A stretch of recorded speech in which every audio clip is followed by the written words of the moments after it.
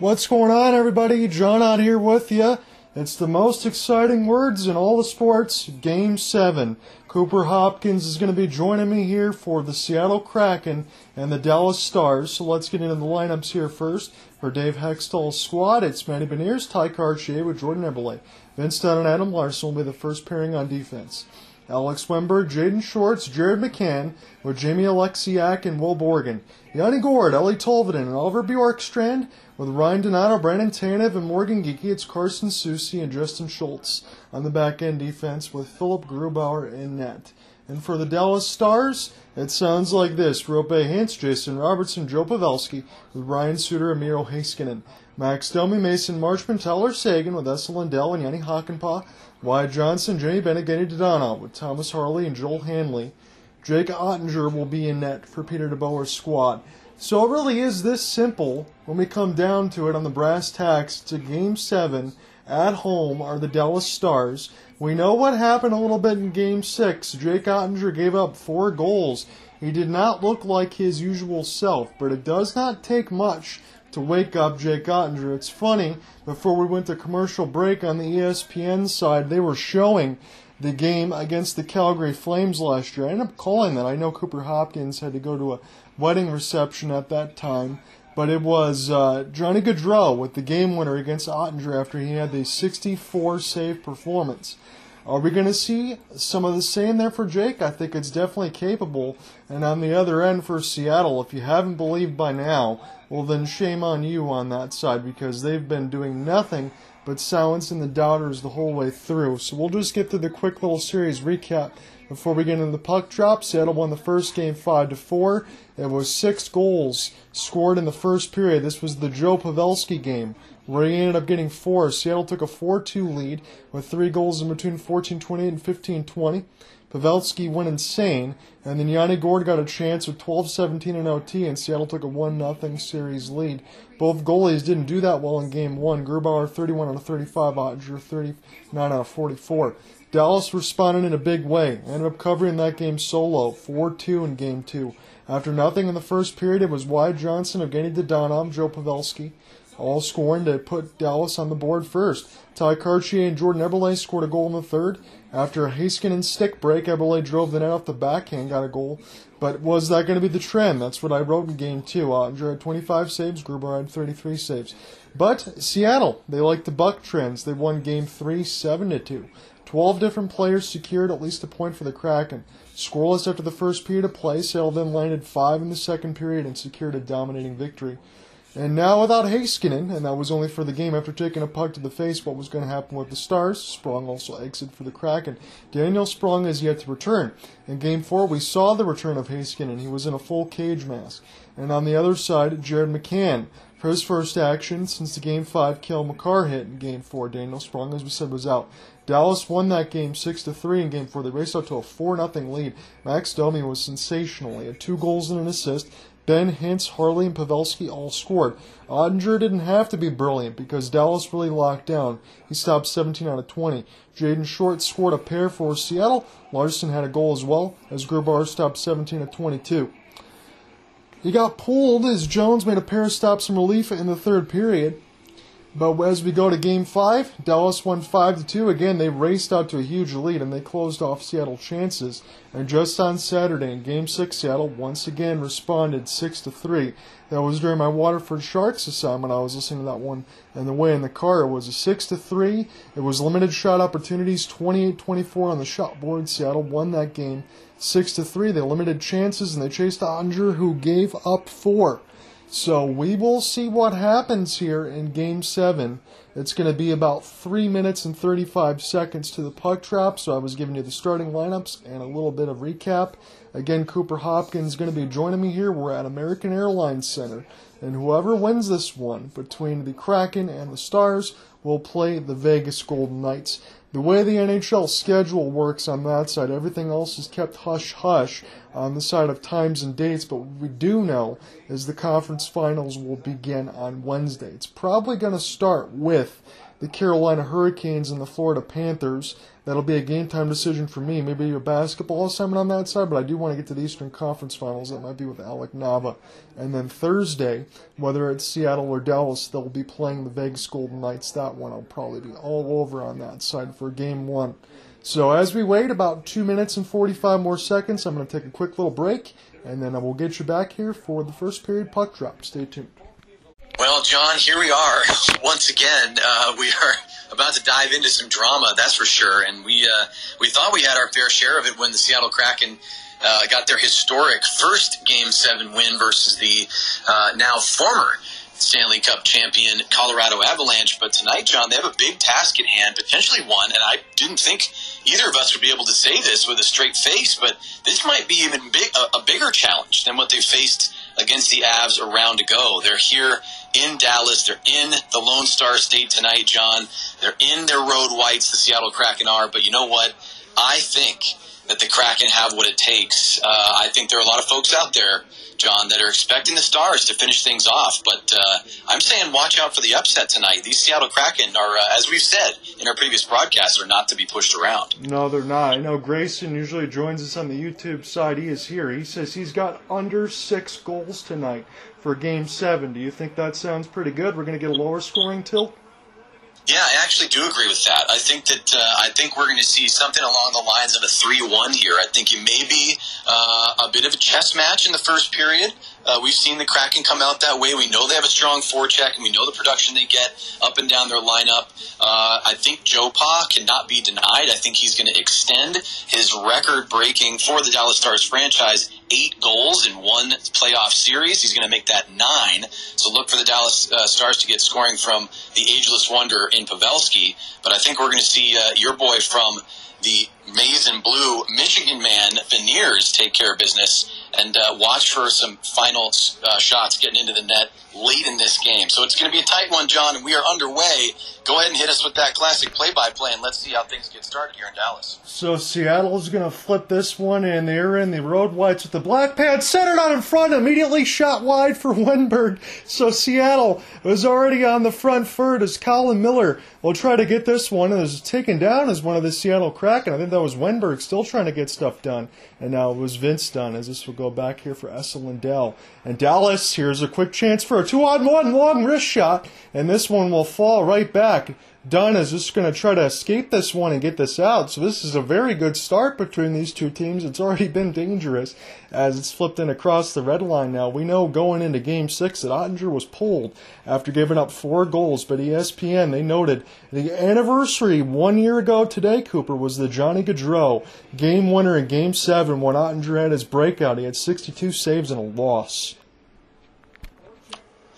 Yep, that's right. It's something that you and I both remember quite well. And, boy, John, you did a great job at really conveying the action to us right there in these opening seconds. And, man, oh, man, did the Kraken have a shot at Ottinger going to that stick side. And that thing goes just wide of the post. I'm seeing the replays now, not sure if Ottinger got a piece of it, but Grubauer was called into action right away. And so we're only a minute and 1 second in, and each goalie's had to stay focused. Yes, they have, as Eli Tolvanen could win the draw. Now, Miro Heiskanen again.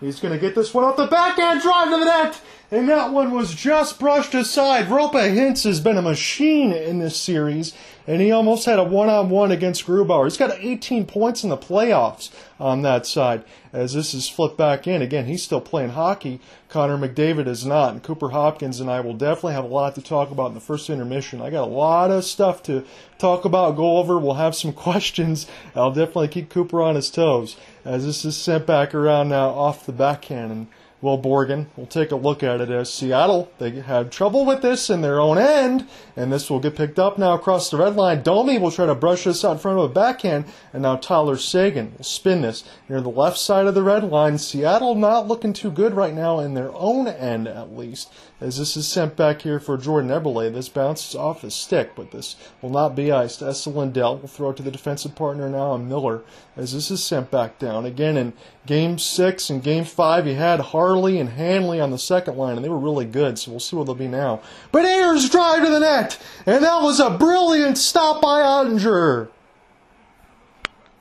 Wow, John, this is big stuff by number 10 right there. He shovels that thing out in front of the backhand, and I think, was it Ty Cartier who had a doorstep opportunity just a couple of feet outside the blue paint, and he's denied.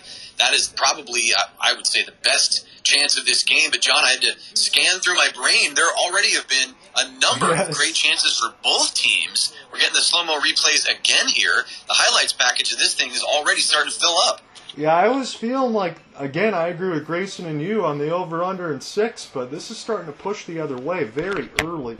Luke Glendening, former Red Wing, has it in behind the net now with Carson Soucy and Joel Kiravanta as Kiravanta is getting worked over by Donato. This puck is just stuck. There's a couple forearm shoves. They're really letting Donato and Kiravanta throw these cross checks as Kiravanta is going to find it now with the stick blade, and Donato will flip it out of the left side glass as Seattle will look to acquiesce again here right to left in this first period, but it's turned over. This is sent back in deep, and Carson Soucy will have to wrap this around the end boards. 17 minutes left to go here in this first. There's already been a handful of chances between both teams. Shot from 80 feet will be played by Jake Ottinger and throw this one back to Miro Heiskanen.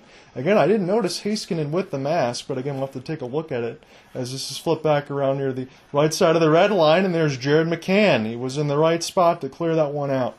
As Seattle will get this off of a chip and chase near the left side of the glass. It's Jaden Shorts getting punished by Heiskanen.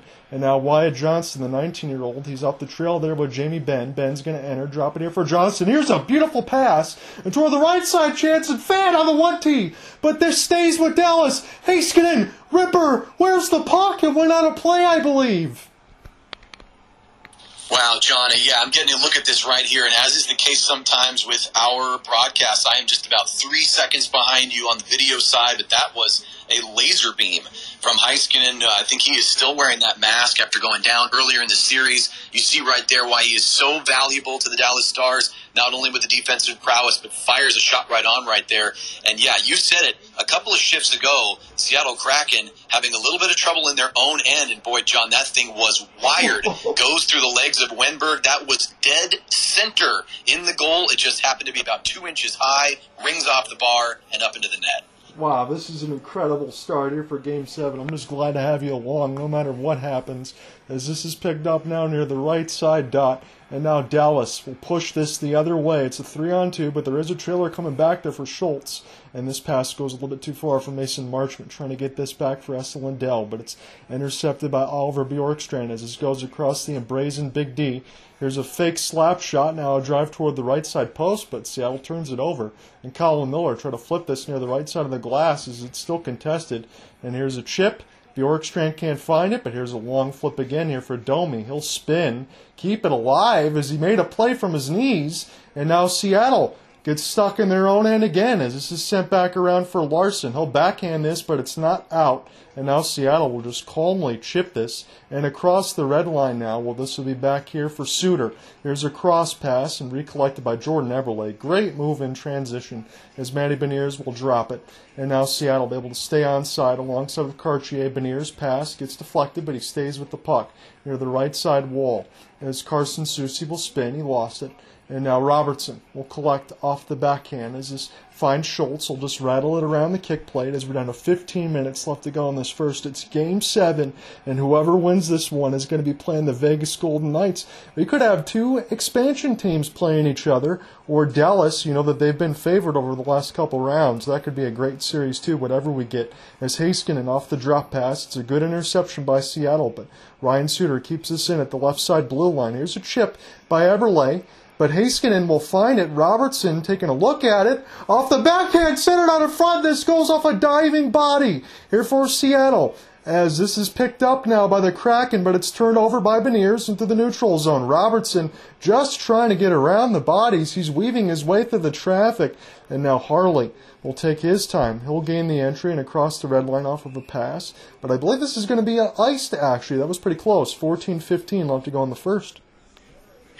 Well, John, I have to immediately correct myself. My expectation was we'd see a bit of a chess match, but I guess the only way I could say it's a chess match if each of these two teams are using M80 firecrackers on the chessboard instead of chess pieces. Yeah, forget your rook. They're just going to light a firecracker and throw it at you. Checkmate. So the interesting thing here is we're now just about 5 minutes and 45 seconds into the first. There have actually only been a couple make that 3 official shots. At least that's what ESPN is displaying. 2 for the Kraken, 1 for Dallas. But man, the Stars are really moving their skates. They're moving with speed. Let's keep an eye on that as we get this, further into this first. There's a slap shot that goes off the window as Dallas is desperate to try to keep this in. First sighting here for Turbo as he makes a great pass into the neutral zone. Geeky going to try to let this go. Here's a cross pass, and this will go back to Donato. Here's the bomb, and this goes off the left side of the wall as Geeky will try to find it now alongside Donato. They're just prying this with the stick check, and Harley will take a look now as this is picked up by Dallas. They'll flip this into their own end as Larson will try to finish it off. We've got one of the Dallas players partially on the top of a headlock of Joel Kiravanta, but this will be recollected by Tolvanen and off the left side pad of Jake Ottinger as this is spun back around now for Vince Dunn. Former St. Louis Blues got it now. He's trying to get around Luke Glendening as this goes back around the horn. It's intercepted now by Dallas, but recollected by Seattle, then across the neutral zone. It's Oliver Bjorkstrand. Bjorkstrand is going to rock the skate a little bit as he fires a wrist shot, but it gets blocked off of Dallas player and then sent back down the ice. Nice work toward the right side wall, trying to keep this alive as Seattle can't get this out again. This is in behind the net now. Dallas, they're dangerous. Here's the cross pass and a bomb for Miller. Into the traffic, big rebound. Grubauer makes the first save. Where is it? It's not across the line, and the ref blows it dead. And now we get pushing and shoving. Oh my, John, every fan in Dallas on their feet. That's a lot of green right there, but you know what? There was also a lot of green in and around the crease. I can't believe that thing didn't go in. Grubauer looks to be the playoff Grubauer that we have come to know and love. He's had a couple of moments where he's faltered, but man, John, he has been locked in early, and I think we are going to get a penalty here. Looks like we're going to get a cross-check, and it's Eli Tolvanen sitting in the box for the Kraken. Man advantage, the first of the night, coming up for the Stars. Big stuff here. Cooper, Tolvanen just saved a goal. Did you see that puck hop over Grubauer's back? Jamie Benn had an open net to shoot at. He was forced to cross-check him.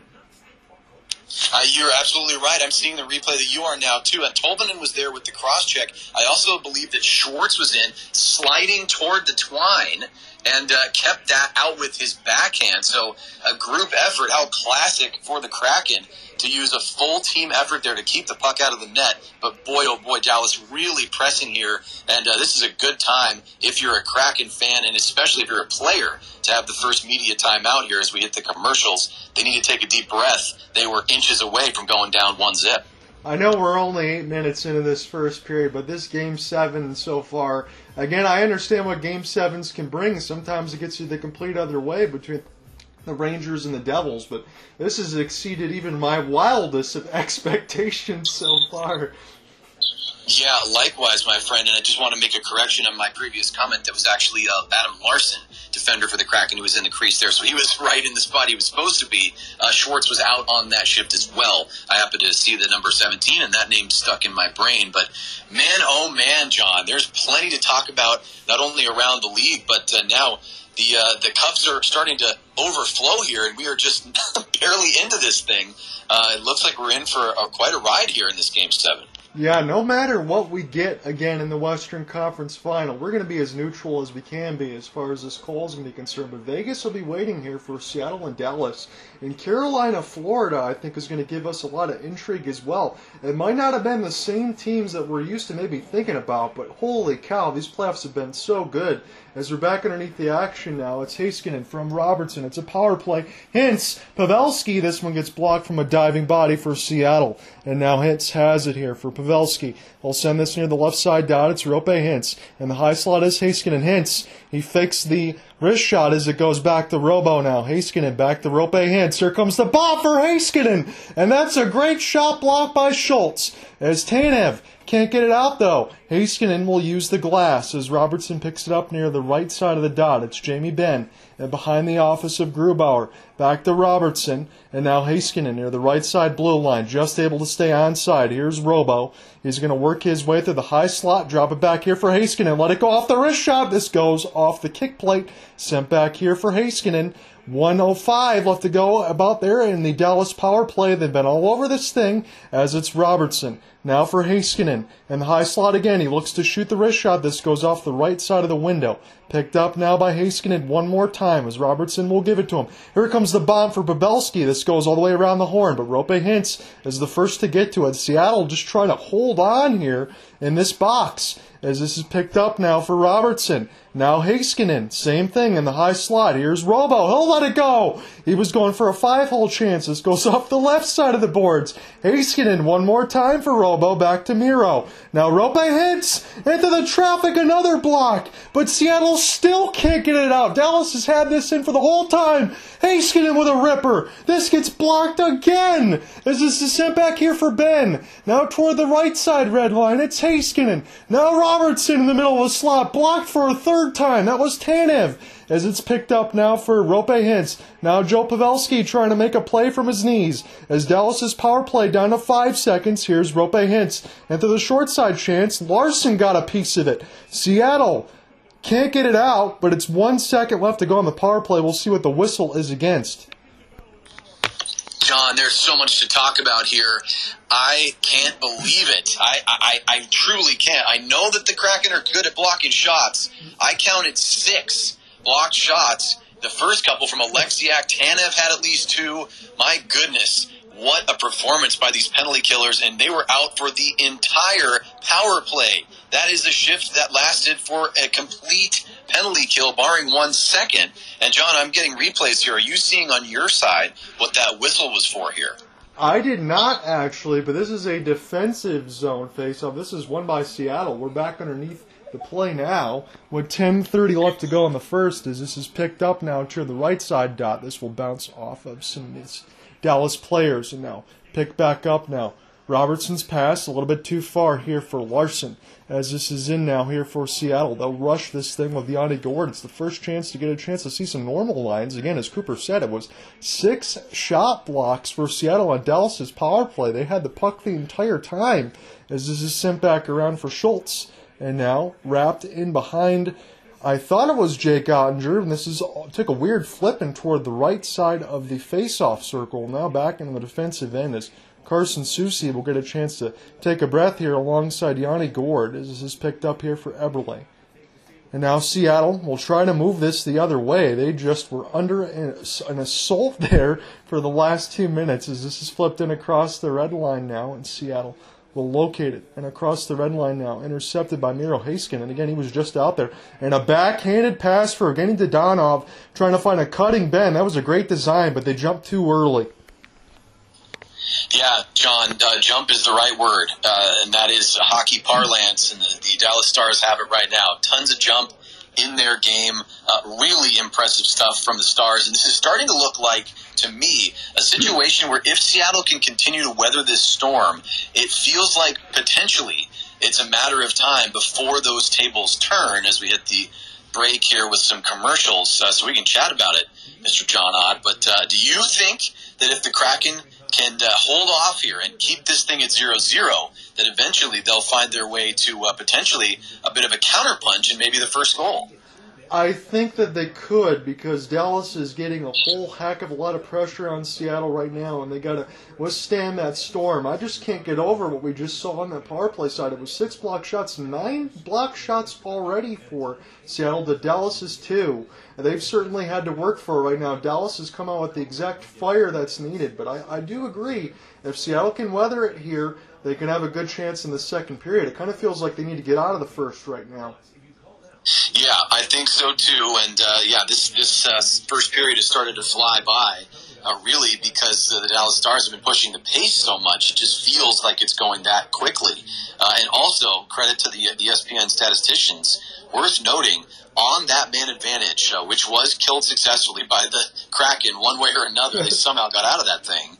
There were 10 shot attempts on the power play by Dallas. Seattle allowed 0 of those to get to Grubauer. So incredible work by that first PK unit for the visiting Seattle Kraken. Huge stuff there. Now can they turn the tide like John and I were just talking about? That's going to become crucial. If they can't do it here in the first, you got to get to the room, reset, try to do it in the second, but we still got some time here, John, so we'll see.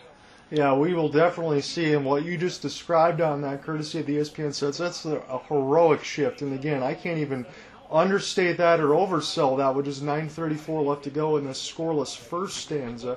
John out here with you on the play-by-play, being joined by Cooper Hopkins on color, but we will definitely be switching off as this is set now here for Jake Ottinger in toward the left side of the red line now, and this is Matty Beniers. He'll try to go ahead and get a stick on this. He did score in Game 6. He looked pretty good on that side, and that was me driving home from work for the Waterford Sharks game. As Tadana will pick this up now. He'll center this out. This was dangerous, but this actually bounced right to Seattle. Here's a chance for a 3-on-2 toward the right side. It's Eberle. Here's the cross pass. Cartier. He was stuck on his offhand. He tried to find Eberle there for a pass, and now Seattle with a flip. This will go back here for Matty, and the Michigan man will send this one back. Again, Matty Beniers never seems to be in a hurry. He's always never hesitant to make that extra pass and make the right play in front of him. That's pretty good for a 20-year-old playing on the first line. This is recollected now for Turbo. He'll send this out across, but this will get blocked by the defense here for Kiravanton. He'll flip this one down for Radek Faksa. So it's the fourth line side for a little bit for Peter DeBoer's squad as they'll get a breath. This is sent all the way down the ice. Ottinger will play it. There is no icing. This is sent back around for Thomas Harley. He gets around a small body contact. And now Morgan Ginky will try to go ahead and pry this loose as Donato gets taken down. Dallas has it, although it's 1-on-2. Luke Glendening gets dispossessed of the puck as Carson Soucy will spin back around. Seattle will take their time. Here's a pass from 50 feet as this is recollected by Dallas. Rope Hintz will get the steal. He's very good at the 200-foot game. Jason Robertson for Essa Lindell off the left pad of Philip Grubauer. We're down to 7:55 left to go here in this first. The shots on goal are even at 5, but it's definitely been a lot more shot attempts for Dallas. We can say that, especially on the power play side. It was 6 blocks just for Seattle alone as they get an offside entry here and a stoppage with 7:44.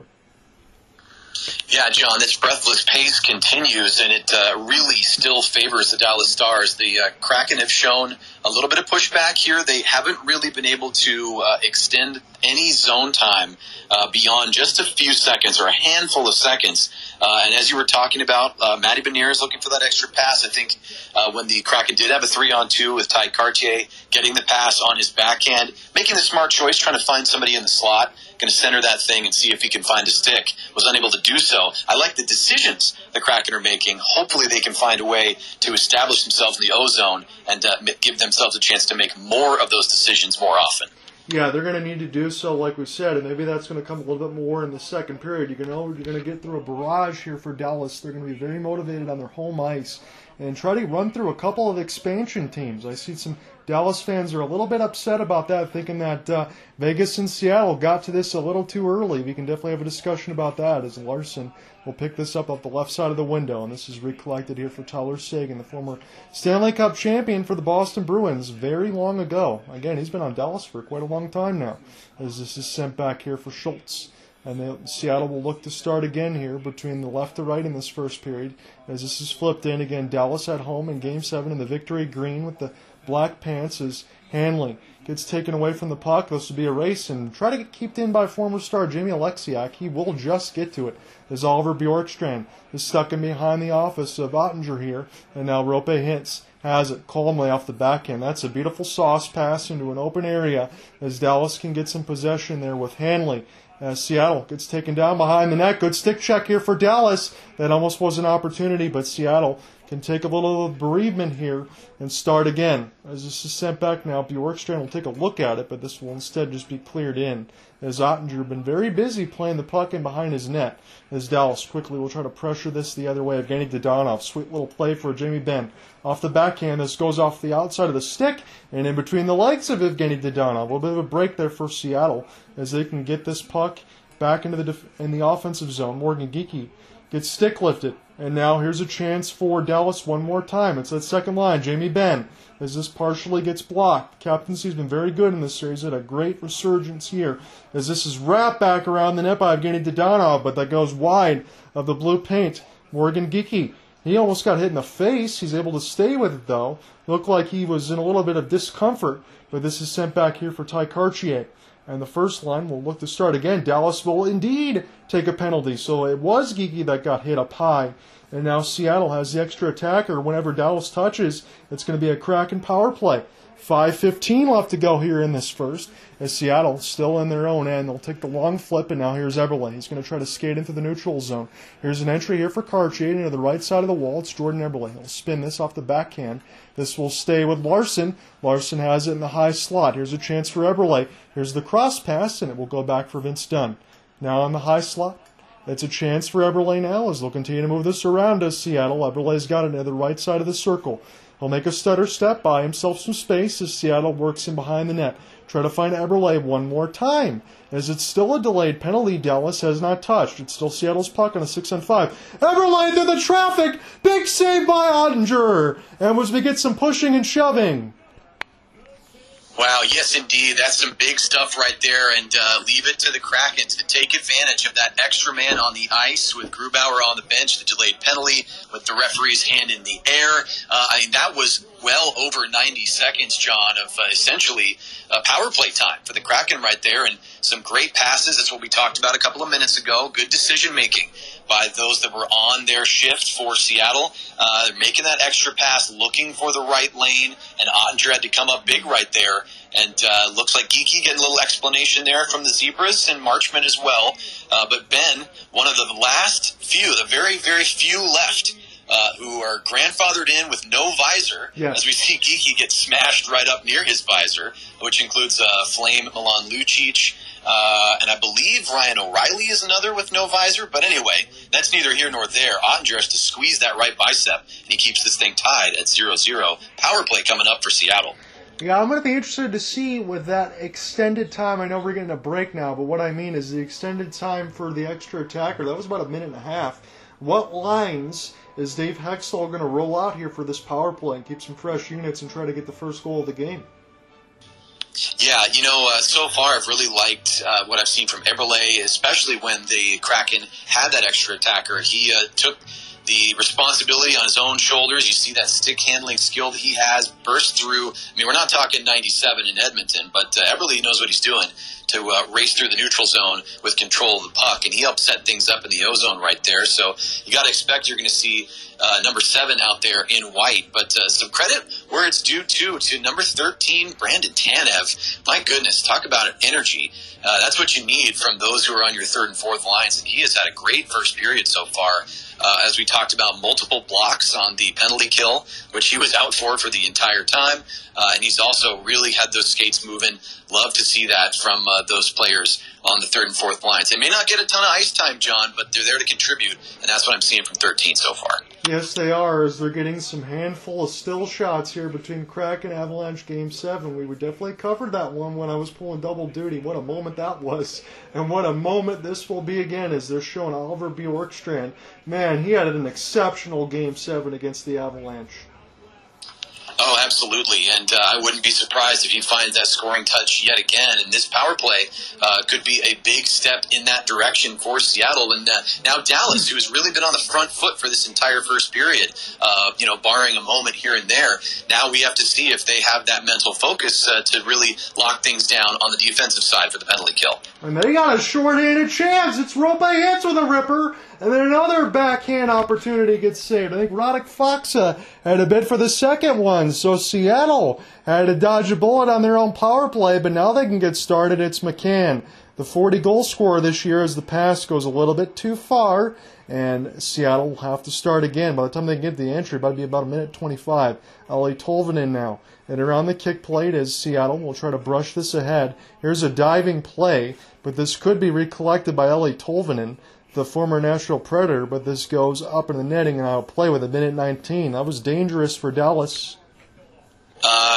The theme continues, John. Dangerous Dallas. That is what they have been for the entirety of this opening stanza, and I guess they just wanted to make a fool out of me. I said, hey, we got to see that team in green play some defense too. Well, they said, forget that. We're just going to keep playing offense. That's the best way to play defense. We'll get the puck back and get one of our best scoring opportunities of the night so far. And then in the middle of it, Cooper, they've done something that they've done well throughout the series. I know Seattle's strength is definitely not face-offs, but they kill it, so Seattle hasn't even gotten started here, and half the power play is already killed, as it's still 0-0. With 3:35 left to go in the first one, we have the same extenuating circumstance where every first period I call is a scoreless one here. for Seattle and Dallas, but that just seems to be the way that it goes when I call these games, as this is sent back around here for Philip Grubauer, but doesn't make it any less exciting. It's been word go here, Jump Street, for all these chances, as it's Cartier near the right side of the board, so he'll try to chip and chase this. The 22-year-old Coachella Firebird. Cartier is under siege there with Matty Beniers, and now Matty Beniers will try to locate it amongst the stick blades as Jamie Benn is in the box for about 25 more seconds unless Seattle gets something. And again, without the captaincy, he's going to get an extended rush. He might have some energy here to give Dallas the first goal of the game at the end of this first period, as this goes back down for 15 more seconds in the Seattle power play. So Dallas completely dominated that power play for Seattle here right now. Maybe they'll have time to get in the zone, as it's Carson Soucy but Tanev way off sides, and we get a stoppage at 2:45 as the towels wave. Yeah, I like to see Tanev getting some power play time there, but you got a couple steps ahead there, not even close to being onside. So 6 seconds to go here in Seattle's first power play. Dallas 0 for 1 with a man advantage. Seattle, barring something pretty impressive, with just a handful of seconds to go here, will also be 0-1 with the man advantage. And yeah, John, we're still at 0-0 here. And this is looking good if you're betting the under when it comes to the goal total.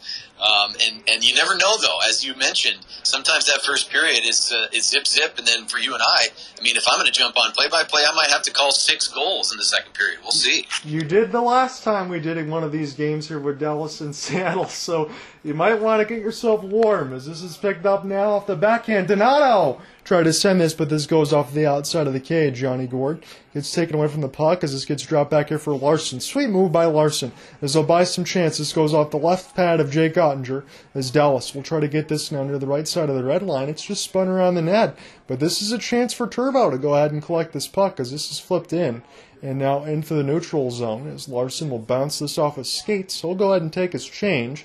So the defense trying to get all situated, as well as the forwards here for Dave Hextall's squad. About a minute 45 left to go here in this first. Again, I'm going to do this first period play-by-play with Cooper Hopkins. We're going to be switching off and me taking the color in the second period. And I think Cooper's going to have his hands full. I just have that feeling now. As Robertson gets this one across now. Essa Lindell. Here's a cross. And this actually goes right in the stomach. I thought they would like for a pass, but Lindell goes to shoot. It goes right in the stomach of Grubauer. So Grubauer steady, John, and Ottinger as well. They've had to make a couple flashy saves, but nothing extraordinary, I would say. And these goaltenders doing what we've come to expect them to do. Dallas, a ton of great time in the offensive zone, also making some great choices. We've talked about the Kraken and kind of their mentality, looking for that extra pass. Dallas has done that as well. They're not afraid to go low to high and then take that big bomb blast from at or near the blue line.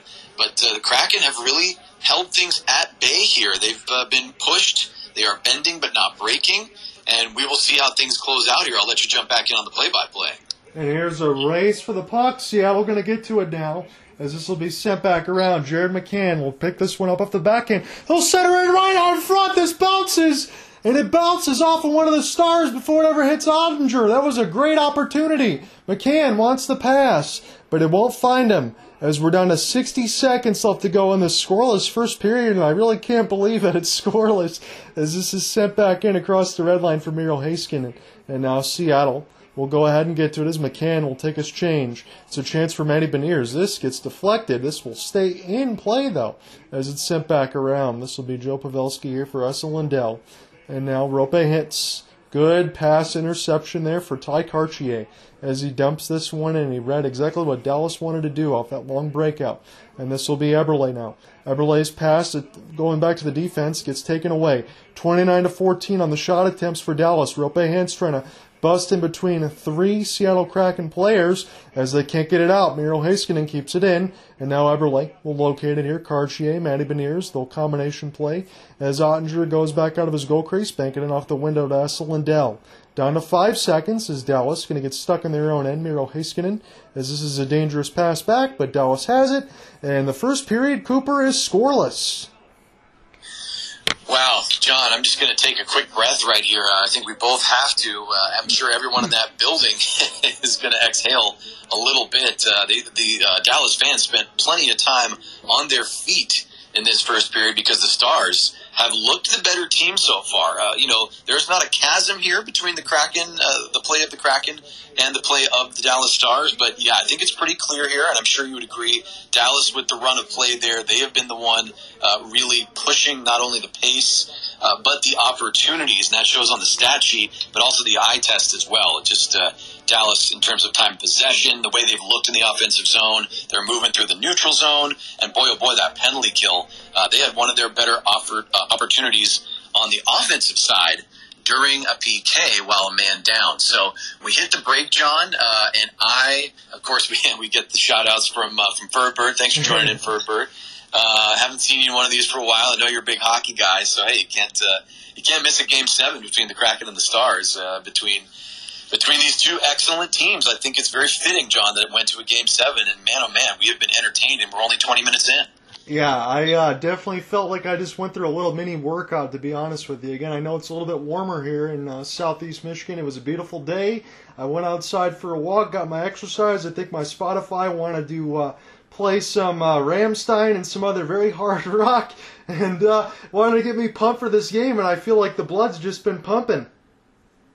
Yeah, no question about it. And since Fernando's on the broadcast here, it's pretty warm one up in the Pacific Northwest as well. So things are hot everywhere. The Midwest, in the Pacific Northwest, and definitely in Dallas tonight as well. I mean, there's plenty to talk about. Before we jump into it, John, just for a brief moment, I actually have to step away from the broadcast, and I will come right back in. Probably won't be more than a minute and a half or 2 minutes. So if you can hold me down for just a short period, I'll be right back, my friend. No problem. So your first period reset, we are scoreless. And again, it's very hard to believe that. The shots on goal are 9-9, but the shot attempts are 28-14 Dallas. That was the unofficial part of the first period, thanks to ESPN. Hits are 12-7 on that side for Seattle. And on the other side for faceoffs, it's 9-4 for Dallas. Again, out of the 32 teams, Seattle and their faceoff percentage, they're 31st. And when we talk about certain situations in between Jamie Benn, Joe Pavelski, Tyler Seguin, and Luke Glendening, who can be one of the very best faceoff guys on that side, no surprise that Seattle is going to struggle a little bit through this series on that end. But in the first period, the power play opportunity, there was just one apiece on both sides. Neither team scored. Seattle had 6 shot blocks of Dallas opportunities. Dallas had about 10 shot opportunities on their 2-minute power play, and they had the puck the entire way, all the way across. But Seattle was able to bend a little bit and not break.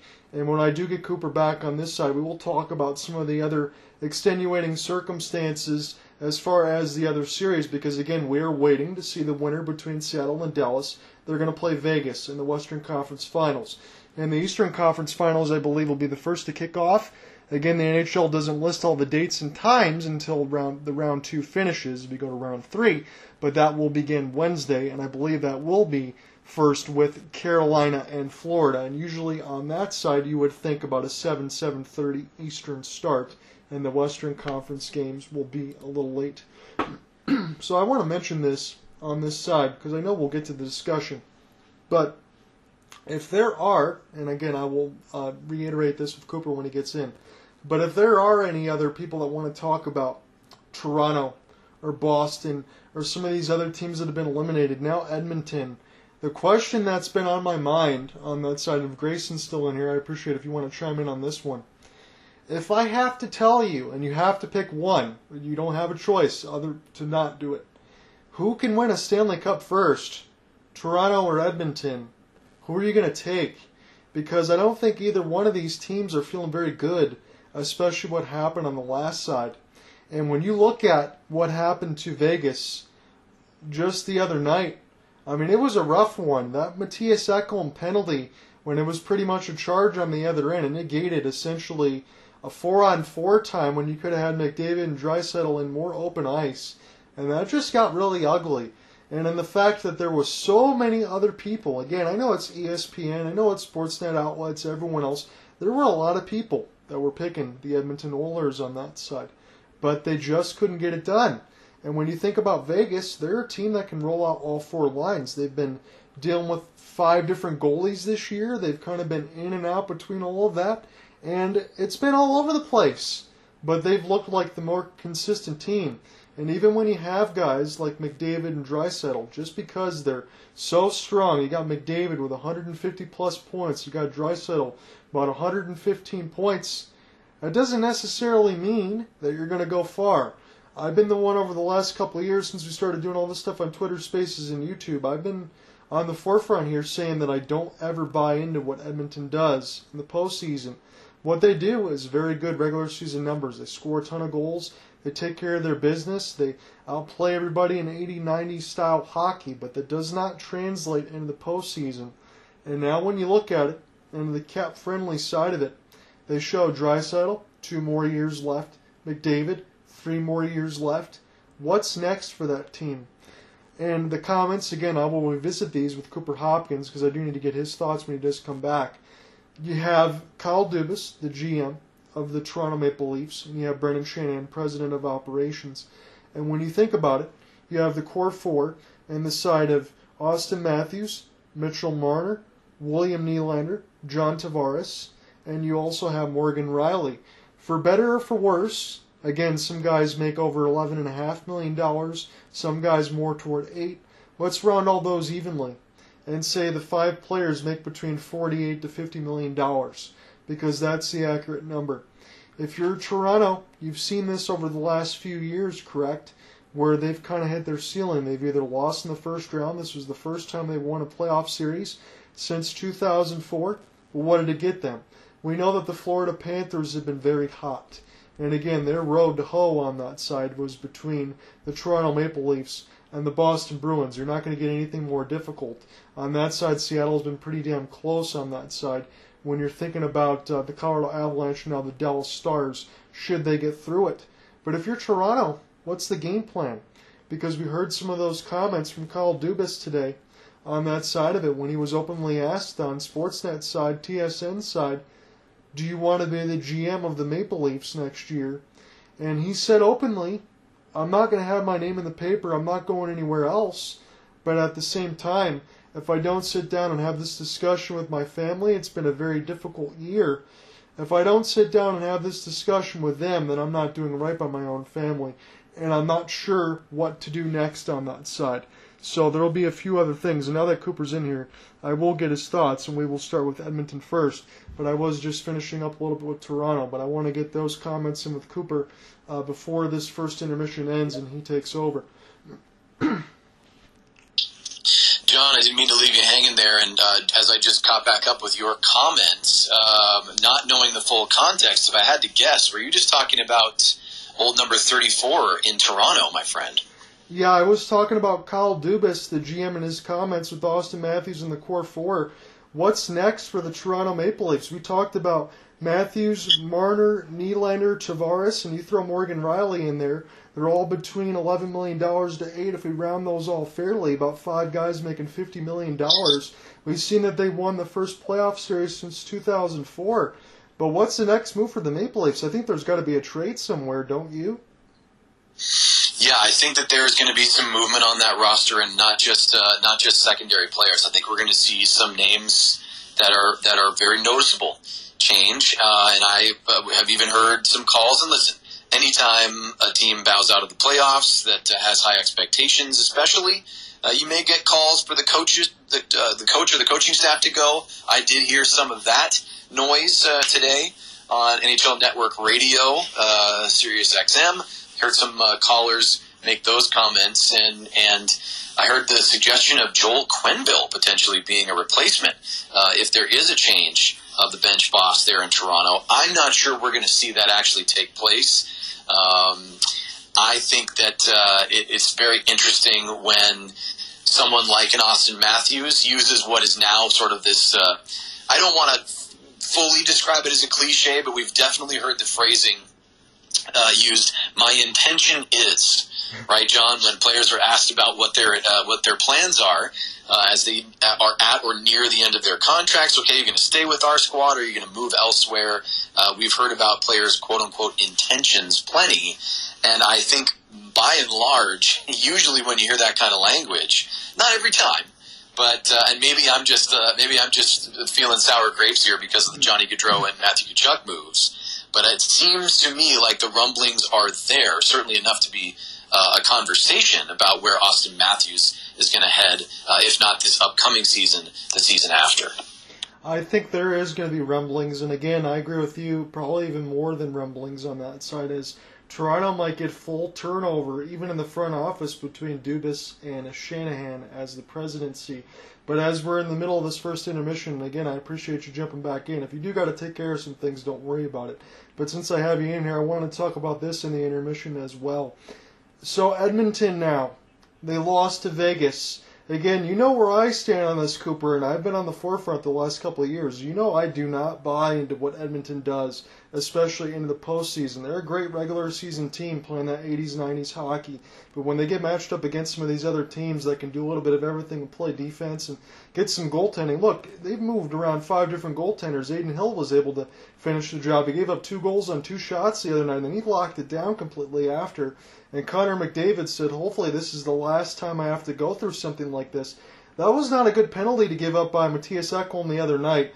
And Edmonton, if you have to tell me this, I'll throw this question out there too, but give me your Edmonton thoughts. You have to pick one team, and one team only, between the East and the West. Who can win a Stanley Cup first, Toronto or Edmonton? Who would you take? Because I don't have confidence in either. Oh, man, you put me in a difficult position on that one. I think, believe it or not, I'm actually going to give the nod to Edmonton just because of the white, bright star power of McDavid and Draisaitl. And listen, this is not to say that it's feasible for Edmonton to continue with this strategy of just letting these two, astronomically exceptional superstars lead them and carry them. And as we talked about this in previous broadcasts, John, credit to Ryan Nugent-Hopkins, credit to Evander Kane. Yes. There are players there who are making a significant difference, but things really fall off of a cliff after those names that I just added to McDavid and Draisaitl. And when McDavid and Draisaitl, and particularly in this playoffs, when Draisaitl, who was being talked about, Conn Smythe this, and boy, he's leading the way, that seemed to dry up very quickly. And the Edmonton Oilers didn't really have an answer for a team that's the caliber of the Vegas Golden Knights, that are not intimidated by what the Oilers do. I think the reason why I answered your question, I'm going Edmonton over Toronto, is it all depends, and this is a little bit of a cop-out, but it all depends on matchups. I think if you were to get the Oilers against a team like the Kraken, who, of course, have shown a ton of spine and are legitimately contenders in this playoff year, but would probably be a little more susceptible to that superstar, the white-hot superstar power that Edmonton has. Beyond that, man, that's a tough question to ask, and I don't envy anyone who has to, the GMs that have to try to remake those rosters, because it just doesn't seem like being top-heavy is necessarily the answer these days. Having a star matters. You can look directly at Florida and Matthew Tkachuk, who has taken the mantle from Jonathan Huberdeau and become he's in the driver's seat on that team and has fit right in. So there's a great example right there. But beyond that, it doesn't seem to work when you're top heavy and relying on just 2 or 3 guys to take you the whole way. No, it doesn't. And I want to throw this out there too. I know there was some rumblings and conversations. I just want to get your thoughts. I know we're going to be wrapping up this first intermission shortly. Do you have any complaints? Because I know there were some Dallas fans talking about this. Man, this just seems like a disgusting thing in the NHL where you have these expansion teams come out and they play so well. They're gifted this team. They didn't have to pay their dues. And we might have to dispatch both of these expansion teams. I don't like it. That's what a lot of the Dallas fans are saying. That's what my buddies was saying on that side. Do you have any problem with what Gary Bettman did when you set up there for Vegas and Seattle? Because, look, I'll say it this way. If you're Seattle and Vegas, you still got to draft the players in front of you and turn that into something that's feasible. And both these teams did very well. Yeah, no, absolutely. And listen, if we were stunned beyond all belief, and Gary Bettman jumped into our Twitter space right now, I believe he would say this is exactly what we intended, if not expected.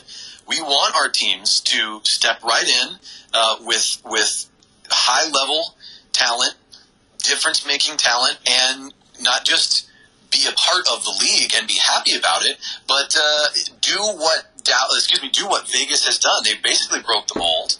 They shattered all expectations in their first season. Now the Kraken are doing it in just their second. So new mold has been cast for sure. And I think that the Stars fans' comments are understandable. Listen, as a lifelong Calgary Flames fan, that team has history going back, of course, to the Atlanta Flames, and then after their move in 1980 to Alberta, the Stanley Cup win in 89. They were contenders prior to that. Get the down years in the 90s, 2000. Right, okay, we don't need to go through their whole history. My point is, the Dallas Stars have a ton of history, right? You could say that about most teams in the league. And I think that as a fan, it's a little disappointing to feel like the new kid on the block can push you around, right?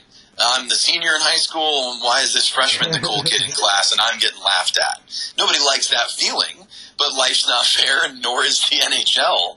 And unfortunately, you have to prove it against whoever you're facing, whether or not they've been in the league for 80 years or they've been in the league 8 months, as was the case with the Kraken a year ago. So I get it, but you got to show it on the ice. It doesn't matter who it is. These are still pros. You got to do it. I agree with you. I think that's very well said. And again, I'm not just saying that because we're like-minded in a lot of situations, because let's face it, those guys are on the board. You still got to be able to draft them correctly. And then still, oh, by the way, get the coaching staff, everyone else together, do all the same things that all the other teams do. Get them to play well on the ice and gel that quickly. I mean, look, the Vegas Golden Knights have made the conference finals in 4 out of 6 years. That is incredible. Yeah, John, like I said, mold beyond broken. They have stomped on whatever expansion team mold there was. We think about teams like the Thrashers. We think all the way back. Yes. We think all the way back. I remember the Predators. It's like, and now these are teams that are well established and have years and years of success, high level success. We know all of the history about teams moving. So that's different, right? With the Carolina Hurricanes and taking on that Hartford tradition, and then really building their own franchise. It feels like they have been their own for years and years. Vegas has done that in a blink of an eye, and Seattle is now on the doorstep of really starting to form that kind of history for themselves too. And when we say the word history, like I just mentioned, like you were alluding to, we're not talking about an original six. I mean, listen, you could speak better than anyone, John, as a Red Wings fan. Right, and how would you feel if you were in the Stanley Cup final against the Kraken? You're going, wait a minute, this team that's 2 years old is going to take us down, the legendary winged wheel? Are you kidding me? I mean, I can totally understand where it comes from, but that's the nature of this thing. And for the Kraken, credit to their executive team for getting this thing going after a first year that was a disappointment, and the second year that has been absolutely astounding. Yeah, and we're going to be getting into the play-by-play now, Cooper, so you get a chance to take it. And all I would say this to rebuttal that, hey, if you earn it, you earn it. If they made it here, they definitely deserved it. And that's what we see right now. We've just been seeing fantastic hockey from all these teams. It's been excellent. Yeah, it's been a heck of a first and second round. This year has been one to remember, absolutely. And, of course, now we're starting to see the bit of broadcast delay on my side, so apologies. But if you're listening now or listening after the fact, he's gotten some good training at holding back any shouts or gasps. So I will be on the play-by-play momentarily here as we see this stat yet again, John. 13 blocked shots for the Kraken in period number 1, just the 2 for Dallas, and we are underway here in the second. So, John, just pretend that you're not in the future right now. Pretend you're on my time, my friend, as 10 seconds have gone here, and play is, of course, immediately whistled dead. That make that 8 seconds officially. We had a bit of an offside there. So, this 0-0 hockey game in Dallas, John, Game 7 between the upstart Seattle Kraken and the Dallas Stars. The money line live right now, courtesy of ESPN. Dallas a -160. Seattle still the underdog at +125 if you are a bettor. So here come the Stars from their own end. They're going to try to chip this one through the neutral zone, but it's picked up by the Kraken and turned back in this second period. Dallas in their home greens moving left to right. Seattle in their road whites moving right to left. And there's a snapshot right away as Grubauer, I think, had to shoulder that one aside. The puck did not exit the O-zone for the Stars, but the Kraken now have it in the trapezoid behind Grubauer to his right. Some players come together along the boards right there looking for possession. It's going to fall to one of the Kraken, and it'll be chipped along behind, and it's going to be done for Seattle chasing this thing down. Kraken, as was in the first period, having a little trouble exiting their own zone here, John, but it's going to go to Jaden Schwartz. He's bumped along the penalty boxes, and Miro Heiskanen, with that cage after taking a puck to the face several games ago, is going to push this puck forward. Now it's a 3-on-3 for the Stars. Ben with it, make that Sagan, excuse me. He tries to turn it back to the blue line. Now Seattle will break out the other way, but the stretch pass a little too far for Yanni Gourde. But Yanni Gourde pirouettes. He looked to gain possession, but he did so offside, so the play is whistled dead with 1 minute and 11 seconds gone in the middle stanza. I know there's been some offsides here and there for Seattle, but they've definitely had this jump. They want to hit this line with speed and play fast. That's what Matty Beniers said creates a lot of success here for Seattle.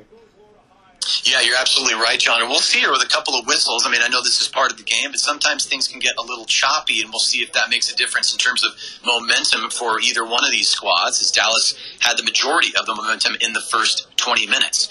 So Seattle right now with Oliver Bjorkstrand at the star at center ice. He looked to sauce a pass toward his own player's bench, but that was knocked down by a Dallas stick. Just on side of the Kraken right here as the puck is cycled around to Yanni Gourde at the near wall. He's going to knock this one all the way back to the right point. Chip back down to the half wall on the far side. Bjorkstrand right there battles for the puck. Going to come away with a great job right there to keep a stick at bay. And there's a distant shot that sends one of the Stars to the ice. So a shot block, and boy, one of the Stars, John, couldn't get a number there. He's doubled over in pain, but he's up on his skates. So we'll keep an eye out on that injury right there and see if there's any impact. Shots are now even at 9-9. Seattle and Dallas tied still with no score in this game 7.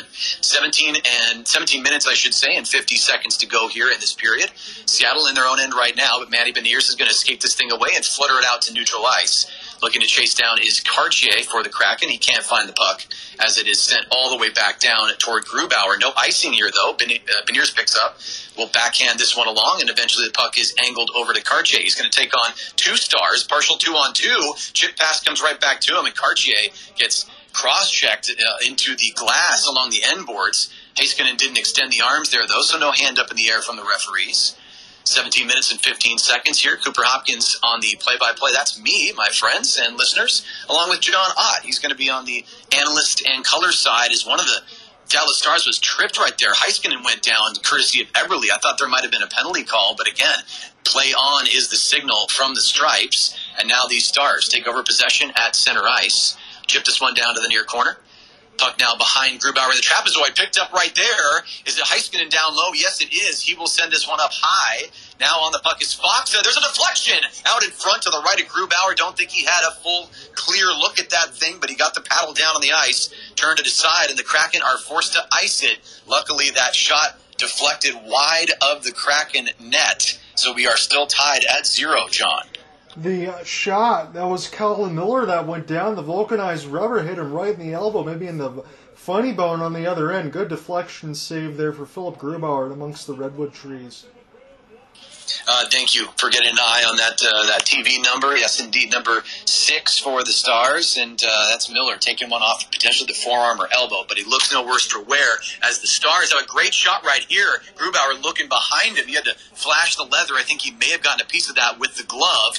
Now the puck will come back to neutral ice on a whiffed pass right there.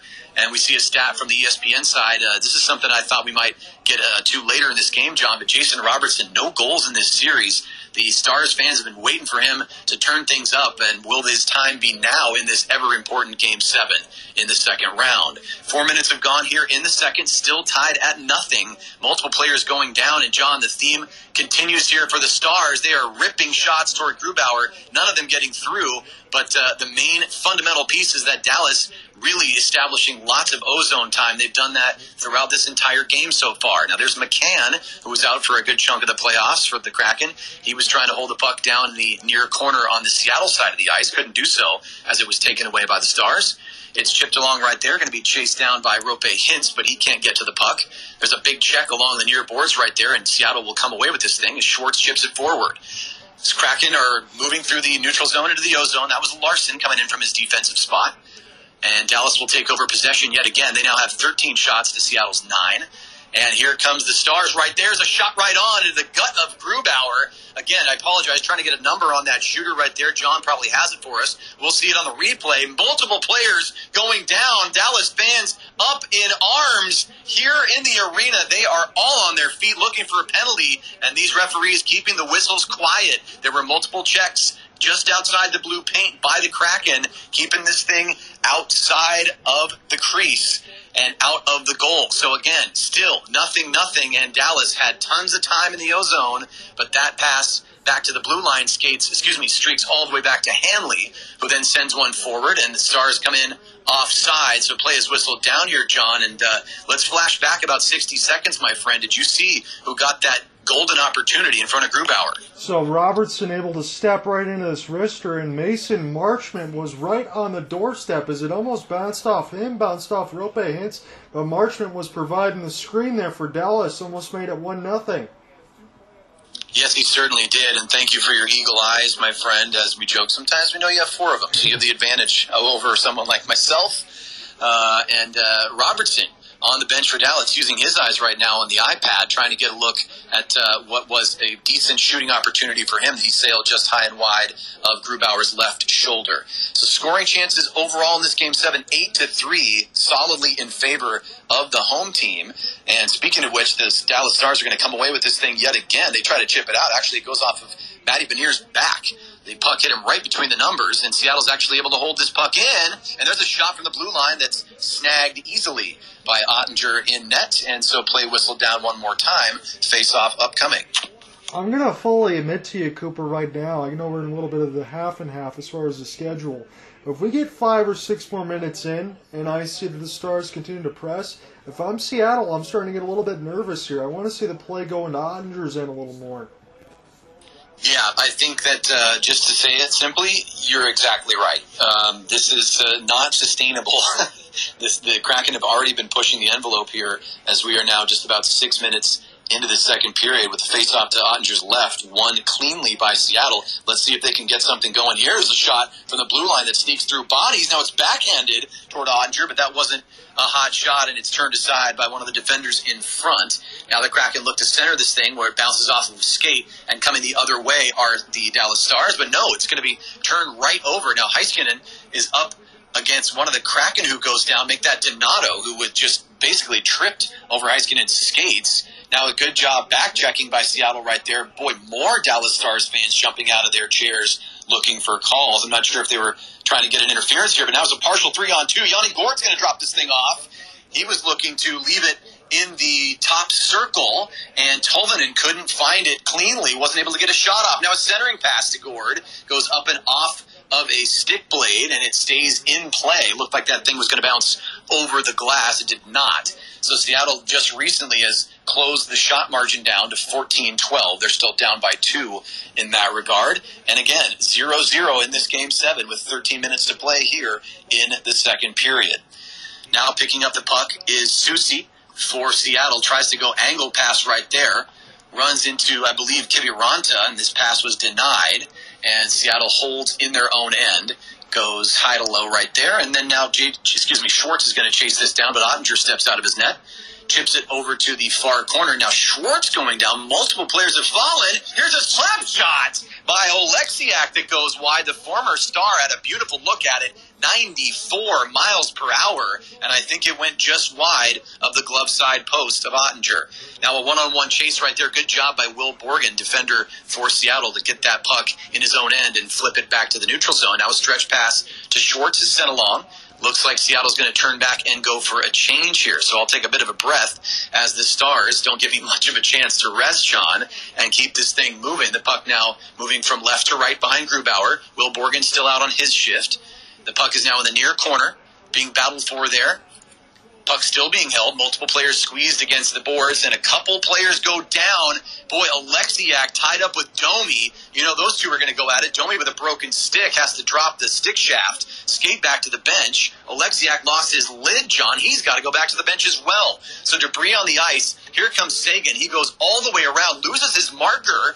Now there's a chance right here. The puck goes off of a skate. It was Oleksiak who got a helmet, came back on the ice. So the Stars from the blue line send it back to the near wall. It's sent into the traffic where the puck hits a skate, and Seattle will just get this thing out to neutral ice. Matty Beniers, as John pointed out so astutely earlier, makes a smart play, turns back, is able to get a change for himself and his teammates. Boy, Jamie Oleksiak, again, credit to ESPN, 60 hits and 45 block shots in the NHL. That is second and first in the league, respectively. And I think Dadonov goes offside there just barely, John. So we'll have a whistle, and we see the replay of Oleksiak firing. And boy, John, did he catch the post there? Was he inches from getting the first one on this thing? I think he was. Yeah, he was. He was able to walk in the middle of a slot, wind and fire on a slapper. That's exactly what you want.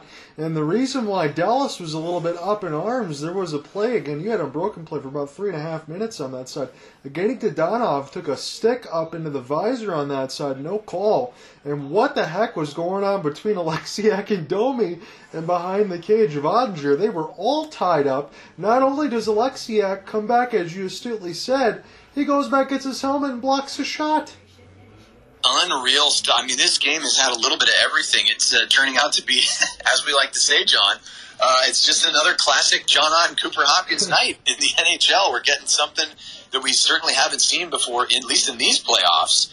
Both these teams are absolutely game. They are up for the challenge. And Dallas has, as I've said in the first period, had the run of play, but Seattle showing a little bit more here. And I don't want to say that tides are turning by any stretch, but these two are evenly matched. There's a reason we're in Game 7, and I do like what I've seen, especially from the likes of Oleksiak. He's had a great second period so far, not afraid to finish his checks, obviously, but also inches away how poetic it would have been against his former team to get that first goal. What a great shot attempt earlier in the period. Yeah, it does feel like when it was just the previous break, I was talking for Seattle to get more breakout, a chance to get more chances on that side, and they certainly have. The last few minutes have been really good, as you get a chance to look at some of these replay highlights now. And Robertson, man, he just had the puck in Game 6 bounce over his stick. Now they show her just kisses off the left side of the crossbar with traffic in front. Robertson has been putting up the points in this series. That's why I always tell everybody to kind of take a little bit of a breath on that one. But in Game 7, anybody can be the hero. Yep, and now as I see the replay for myself from the other angle behind the goal, up above the goal lights, it was Robertson hitting the area where the post and the crossbar meet. He was inches away from opening scoring, and of course that was matched several shifts later by Oleksiak for Seattle hitting the post to Ottinger's left side. So we're still knotted at 0-0. 9 minutes have gone here in the second period. Cooper Hopkins and John Ott with you on Twitter Spaces, calling this ultra-important game in the 2023 Stanley Cup playoffs, John. So the Dallas Stars have the puck in their offensive zone. Scouting right there is Miller, and he sends that one along into the trapezoid where it bounces out in front. Here comes Bjorkstrand. He's had the scoring touch earlier in the playoff run for the Kraken, but this time he chooses to end his shift and chip this thing down. Now Miller picks it up, going to leave it for Johnson. Set along. Grubauer puts his glove up in the air, and icing will be called, so just too far on that stretch pass, and we'll have a face-off on Ottinger's side in a moment. Yeah, right now, Dallas fans are not happy about a darn thing in this game, as we got 10:27 left to go. We're almost halfway through regulation, and we're still scoreless. This is unbelievable. Yeah, John, I wonder, to the items that we were talking about during the break, of course you're reacting, if you're a fan, to what you're seeing in front of you on the ice, but it's got to be that frustration some of the Dallas fans are harboring where, it's tough to believe. Is this expansion team really taking us our best punches? And we're still 0-0. We can't find the net. We'll see how much longer that lasts and if the temperature gets turned up here. But, boy, the teams on the ice are playing so hard. It's a beautiful thing to see. So at the moment, the Kraken with some rare ozone time right here. It's shipped down to Wenberg. He's checked nicely by Johnston, so Wenberg can't hold, but the Seattle Kraken still have it. Back to Wenberg now. Checked by Johnson. There's a shot from distance that almost ricocheted in, John. Schwartz was down low. Now Miller tries to clear, can't. Schwartz has it in the near circle. He's going to find this thing back to the blue line. Good job to walk the blue line. We have the camera angle from the goal side right there. Now we switch back to the classic broadcast angle. I couldn't get any radio numbers to tell you who was on the blue line, but now Matty Beniers tries to chase down a puck. He almost gets cross-checked, but avoids the hit right there in the near corner. Now here come the Stars the other way. Oleksiak couldn't chase down the puck, so Grubauer takes responsibility, steps out of his crease, and he paddles that thing on the forehand all the way back out to the players' benches. Now the puck is loose in front. It's going to get chipped down to the near corner. Ty Cartier is going to walk away with it 2-on-2. It's Eberle and Cartier. Eberle, Cartier can't find it. Now Beniers goes down at his own player's bench. Luckily, he didn't collide too hard with the boards right there. He pops right back up and continues playing. Would not, under any circumstances, want to lose number 10 in this game or any game. As John said, just 20 years old, and on the first line for the Kraken is a backhand shot from close range by Robertson. Boy, Robertson starting to get close to Grubauer's twine, John. This is very interesting. If Robertson can blow the lid off, that could mean very bad things for Seattle as we get a stoppage. Did Robertson just kiss the post after a theft there of Matty Beniers? That was oh so close. Yeah, you're absolutely right. I don't think Matty Beniers had a sense that Robertson was closing him down, and Robertson basically pickpockets him, doesn't choose to wheel around as he's on his backhand. He just fires, trying to go shelf, and he does kiss the post right there. That's his second post of the night. So, boy, oh boy, one of the biggest stars for the Stars has been right around it this evening. Cooper, I'm going to say this honestly, and it's not just because we're doing the broadcast, but it's always a fun time when you and I get to work together. This has got to be one of the most entertaining 0-0 Game 7s that I can remember. Yeah, no, there's no question about it. I mean, obviously I have a rooting interest, and as we always point out, we try to stay as neutral as possible and call it like we see it, and that's what you just did. There's no two ways around it. These teams have been going at it. They're so evenly matched. And Dallas has given their best push to Seattle. Seattle has weathered the storm. The storm continues, but Seattle's still finding enough energy, enough skill, and enough pushback to create some storm themselves that Dallas has had to deal with. Both teams 0 for 1 on the man advantage, so good penalty killing by both sides, John. So we've seen it at 5-on-5 and with the special teams. And, I mean, what more can we say about the play of the goaltenders? They've been fantastic as well. Yeah, they have. We knew that Jake Ottinger was going to bounce back, and fair or unfair, Philip Grubauer has been Philip Grubauer 2.0, but you know he's feeling the butterflies again. This is his second consecutive Game 7. He's not playing against his former team anymore. He's playing against the Dallas Stars that certainly have Stanley Cup aspirations, but Seattle, as you said, they continue to knock away that mold, and if Seattle gets past this and they can win, they'll have Stanley Cup expectations if they don't already. Yes, indeed, and it's fun to see on the ESPN broadcast, seated behind Dave Haxall on the Seattle bench there, Sidney Rice, former Seattle Seahawk receiver. I'm sure he's not the only former pro player that's here in Dallas rooting for the visitors tonight. And the shots attempt off the rush for Dallas, they have 10 of those on their own.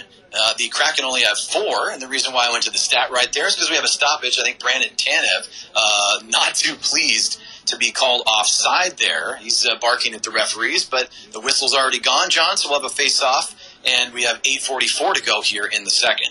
Yep, Tyler Seguin is going to get set to take this right now. Again, watch on this side. We're going to get flipped. So it's Max Domi. But between Seguin, Pavelski, Ben, they are some really good face-off guys as one of the Dallas Stars goes down.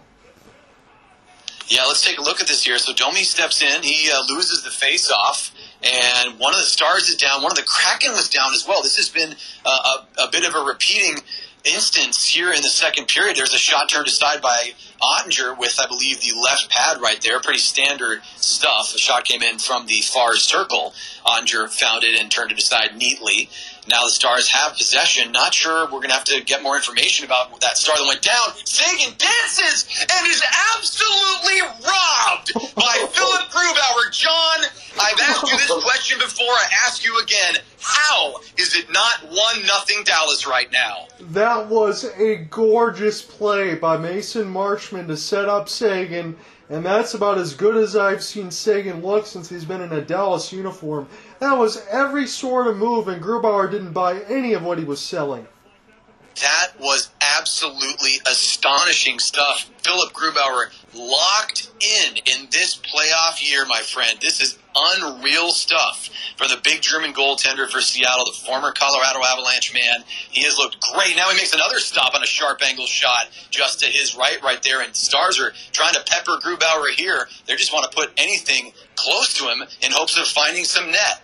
But man, oh man, I remember that Seguin save for a long time. He made Will Borgen look bad on that thing with the toe drag, kept it forehand, fired, and was absolutely stoned by Grubauer. So we will talk about that some more. But for now, we got to talk about the action on the ice with 7:45 to go here in the second. The Stars looking to possess in their offensive zone yet again. Good job by Larson right there to battle for the puck, throwing some checks, throwing a shoulder, and he ultimately gets the puck out and to his teammate Oliver Bjorkstrand. Bjorkstrand, great forecheck right there. Poke checks the puck along, but Hanley's going to pick it up. Big number 55, the defender for the Stars. He chips it forward, and it's going to be sent along for Dallas by Kirivanta.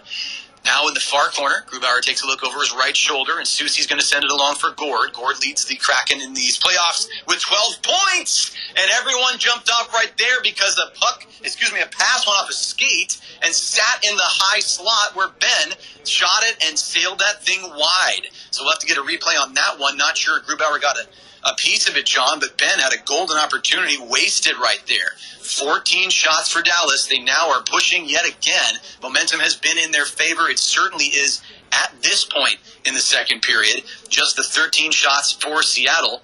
Jamie Benn with 33 goals in the regular season this year. He's got 2 in these playoffs. Boy, it should have been all 3s for him. He was close to getting his 3rd in the playoffs. Pushing the puck right here, the Kraken. It's going to be chipped along behind the goal, and there's a whiff by Cartier. He tried to knock that puck out of the air baseball style and wasn't able to make contact. And so here comes Dallas the other way, and they're going to look to shoot from the far circle. That was from the dot, and then a follow-up attempt goes wide. Grubauer saw it all the way. That thing was about a foot wide, and then another one comes in about 4 feet wide to the right post. So the Kraken, again, bending, not breaking. Nice job. Here's Everly with a snapshot right there on a great feed by Cartier. The trailer was Everly coming in right there. He shot to the glove side, and it was turned away by Jay Gottinger. 5 minutes, 55 seconds to go here in the second. Cooper Hopkins with you alongside John Ott. Again, John, I keep seeing this. Every one of those fans jumping up in front of the ESPN cameras looking for penalties. They really, really want the referees to get more involved, but those guys in black and white have stayed out of this thing. Now, here's a pass from the far wall to near, and this bounced back to Larson at the blue line. He's going to pass it to Soucy through traffic. Ottinger can't find it. It's right in front of him and backhanded just wide by Schwartz. Boy, oh boy, that was so close. We have been all over this ice surface, John. We just haven't gotten the puck in the net. Neither team so far has broken this scoreless tie. 5 minutes, 15 seconds to go here. The Kraken actually holding some ozone time right here, so much so that ESPN has decided to put a counter up. They had about 40 seconds of offensive zone time right there, so quite a boon right there for the visitors. But battling right now is Seguin with a beautiful backhand feed, but no one was in the slot. Now Seguin gets it back. No, make that Marchment. And Grubauer, I think, gets a shoulder to a shot right there that was put on by Seguin. The Stars buzzing in the offensive zone. It's loose in front. Grubauer couldn't see it. Seguin was knocked down, John, and it's cleared away. I think we'll have an ice here. It's chased down by Hanley. What a sequence. The Dallas fans up on their feet applauding. How close? How many times, John? It's still somehow tied at 0. So Ben just misses. Seguin hits the crossbar from Mason Marchment. Mason Marchment's been unbelievable on this side. We're going to remember this game for a long time. Yeah, no question about it. Seguin with his best shift of the night, bar none. He's taking deep breaths on the players' bench right now, and I don't blame him. Now bodies go down in front. Soucy was in the blue paint on his knees for the Kraken. The Kraken, I think, iced this thing again, John. Boy, oh boy, you don't want to do this too many times. Staying fresh is going to be very important when the Stars keep coming at you like this. Yeah, and we talked about it again. Seattle 31st out of 32 in faceoffs. Dallas been heavily outplaying them now, and you got tired bodies. So Yanni Gord has got to get this defensive zone draw.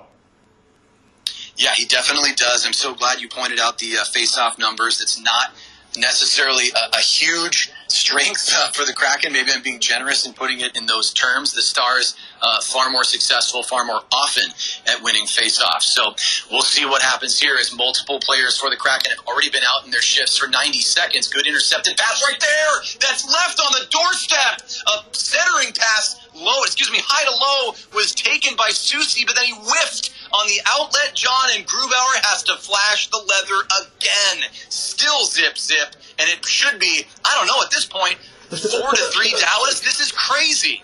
Rope Hintz got robbed. That was a flash of the leather there by Grubauer. That was one of the best saves that I've seen, considering the circumstance. Thankfully for Seattle fans and for Cooper, he could take a pause there in the play-by-play. We're going to break. I don't know how this game is 0-0. This just doesn't make sense. I know, and listen, I apologize to any of our listeners before or after or during or after the fact, I should say. I truly don't mean to repeat myself. I don't mean to be hyperbolic, but man, oh man, I think John will back me up when I say, my goodness, there have been more than a dozen golden chances. We're talking post crossbars, highway robbery glove saves, pad saves, loose pucks into paint. This thing could be high scoring right now, but boy, it is still zilch, and it has been exhilarating, regardless of the fact that no pucks have gone in. Yes, it has been. And Ottinger, he's made a couple of saves too, but it seems like Grubauer right now, Cooper, is doing exactly what he has to do just to keep Seattle in this, because right now, from the last couple saves, even from the Marchman setups there for Ben, for Sagan, for Rope Hintz there, even Jason Robertson hit a post. All of Dallas's big boys are getting primetime scoring opportunities, and if you're Seattle, that cannot continue. Grubauer's standing on his head. Yeah, no, it's true. And as is discussed almost every year when we hit the postseason, John, riding a hot goaltender is the recipe for success very often for playoff teams, but you can't let that be the only cornerstone of your game. And boy, it is becoming more and more obvious that the big names, as John Ott just said, Sagan, Robertson, these guys, Ben, have been all over it, and they are going to close in. If they're not hitting the bullseye now, they will soon.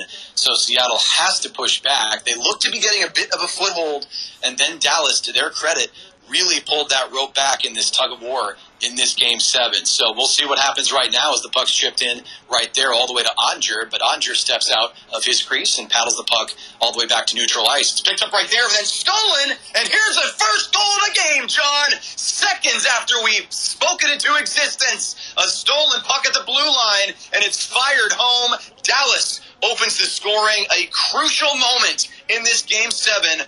1-0 Stars thanks to Rope Hintz. It was a long flip there, and it was Alexiak. He got his pocket picked. Rope Hintz with a perfect wrister, and we get the first goal of the game. Utter elation in Dallas. Absolutely. That's beautiful stuff. Alexiak has to hang his head right there. All he needed to do was just stop the puck, get that solidly on his stick blade, and make a choice, either outlet that thing to the near wall or try to step aside the streaking Hintz. And Hintz, to his credit, not only makes the steal, he collects himself. He's alone in the offensive zone, and he fires. Where does he fire, John? Blocker side, because Grubauer has been flashing that glove tonight. You know he's not going to get beaten there, so he goes the opposite way and makes this thing 1-0. Man, oh man, we are now really in the mix here, and the towels are waving in Dallas. So Seattle, with Matty Beniers on the ice, now sends this one to the far side. That was Rope Hintz's 9th goal of the playoffs. It'll go down as unassisted as Ottinger sees a shot come in from the far wall, and that thing, handcuffed him just a bit. Luckily for the players in green, it bounces wide of the cage. 3 minutes, 20 seconds to go here in the second period. Again, thanks to Rope Hintz, it is now 1-0 Dallas.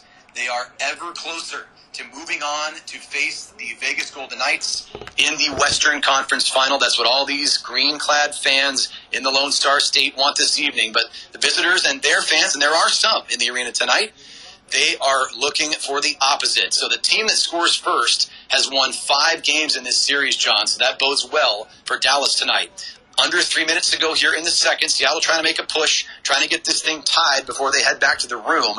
At center ice, it's Donato. He'll just touch this one back to Dunn. Dunn now has, it's going to be on the far side with Larson. Now Dunn chips it forward. And that puck's going to be a little too far, John. Another icing. Seattle trying to find movement through the neutral zone. They can't contain it. In center ice, John, they just cannot hold possession. And so, yeah, we see the shot right here of Eberle. He fired one off the mask of Ottinger, so that's why he was handcuffed. In fact, he wasn't able to get his hands on it. It hit him right between the eyes. You got to be careful here if you're Seattle right now. You cannot concede another one in the dressing room. No, absolutely not. So 2.5 minutes to go here in the second. And face-off, something that John brought up earlier, a big struggle for the Kraken as there's a shot from the near circle that gets to Grubauer, but he gets the right pad down, turns it away, paddles it to the corner. Now it's going to be chipped forward through the neutral zone all the way to Tanev. Tanev is tripped up right there. Don't think there was any illegal contact. He just blew a tire, hits the end boards. He went down. Now Dallas comes the other way with it. Good job by Seattle to just sneak it back to neutral ice as Schwartz tried to tiptoe around one of the Stars right there, but he couldn't hold the puck, and the puck goes up and off of the stick shaft into the Stars players bench. So with 1:59 to go in the second, John, we get that close-up of Roope Hintz. He's the only goal scorer so far, and we get a slow-mo replay of him skating almost 200 feet, about 175 feet to make that play on the goal that he scored. Beautiful work. His ninth of the postseason, and again, for all the big names, Roope Hintz doesn't seem to get mentioned as much, but his 200-foot game is spectacular as well. He's a complete player. Yeah, he certainly is, and Seattle looks a little, I don't want to say punch drunk at the moment, but they're trying to counter and really not able to do so. Dallas has brought their A-game tonight. And this is becoming a scarier and scarier proposition. I know there's an entire period left to play, plus change, but Seattle's got to find something to grab hold of if they want to change things in this contest. 1-0 Dallas, 1.5 minutes to go here in the second. The puck is on the stick of Jamie Oleksiak, which is what was the scenario when it was stolen by Roope Hintz, and then Hintz walked in to get that first and only goal of the game so far. Seattle trying to set up the stretch pass here. They get it to the red line at center ice, and it's moved along right there, being chased down. Now battled for in the near corner. It was Tolvanen down low. He's still battling for the puck along with Oliver Bjorkstrand. It's going to come to Yanni Gourde. Now there's a slapper that was a bit of a wobbler. Kind of goes to the left of Ottinger on his glove side. It's going to be lifted up and out to Johnston, who taps this puck back to Jamie Benn. Now Jamie Benn back to Johnston. Johnston's going to take an angled shot that Grubauer saw all the way. And with 45 seconds to go here, Seattle has it in their own end and behind their own net. It is on the puck of Soucy. Soucy turns it over, and there's a shot. Not sure where the puck is, John. It was bouncing in front. Another turnover. Seattle kind of can't get out of their own way in their own end tonight, John. That's really been from almost the first shift of this game, a narrative that we will certainly talk about as we continue. 20 seconds to go here.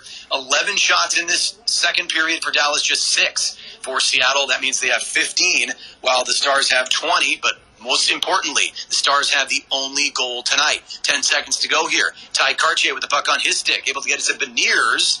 And I thought that puck was going up and over the glass, but man, some very excited fans pounding on the plexiglass there. And the puck will bounce around in the Stars' end of the ice as time expires in the second period. Fans on their feet with good reason.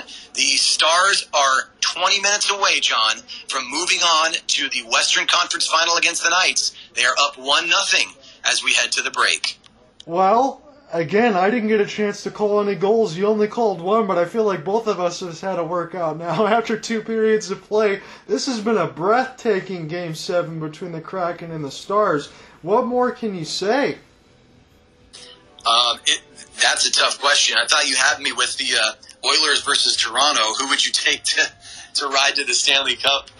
That's a tough question, and even tougher, what more can we say about this Game 7 between the Stars and the Kraken? Regardless of who comes out victorious tonight, this has been one to remember. So many great opportunities, great work by both goaltenders. Nothing Grubauer could have done on that play. He's left out to dry.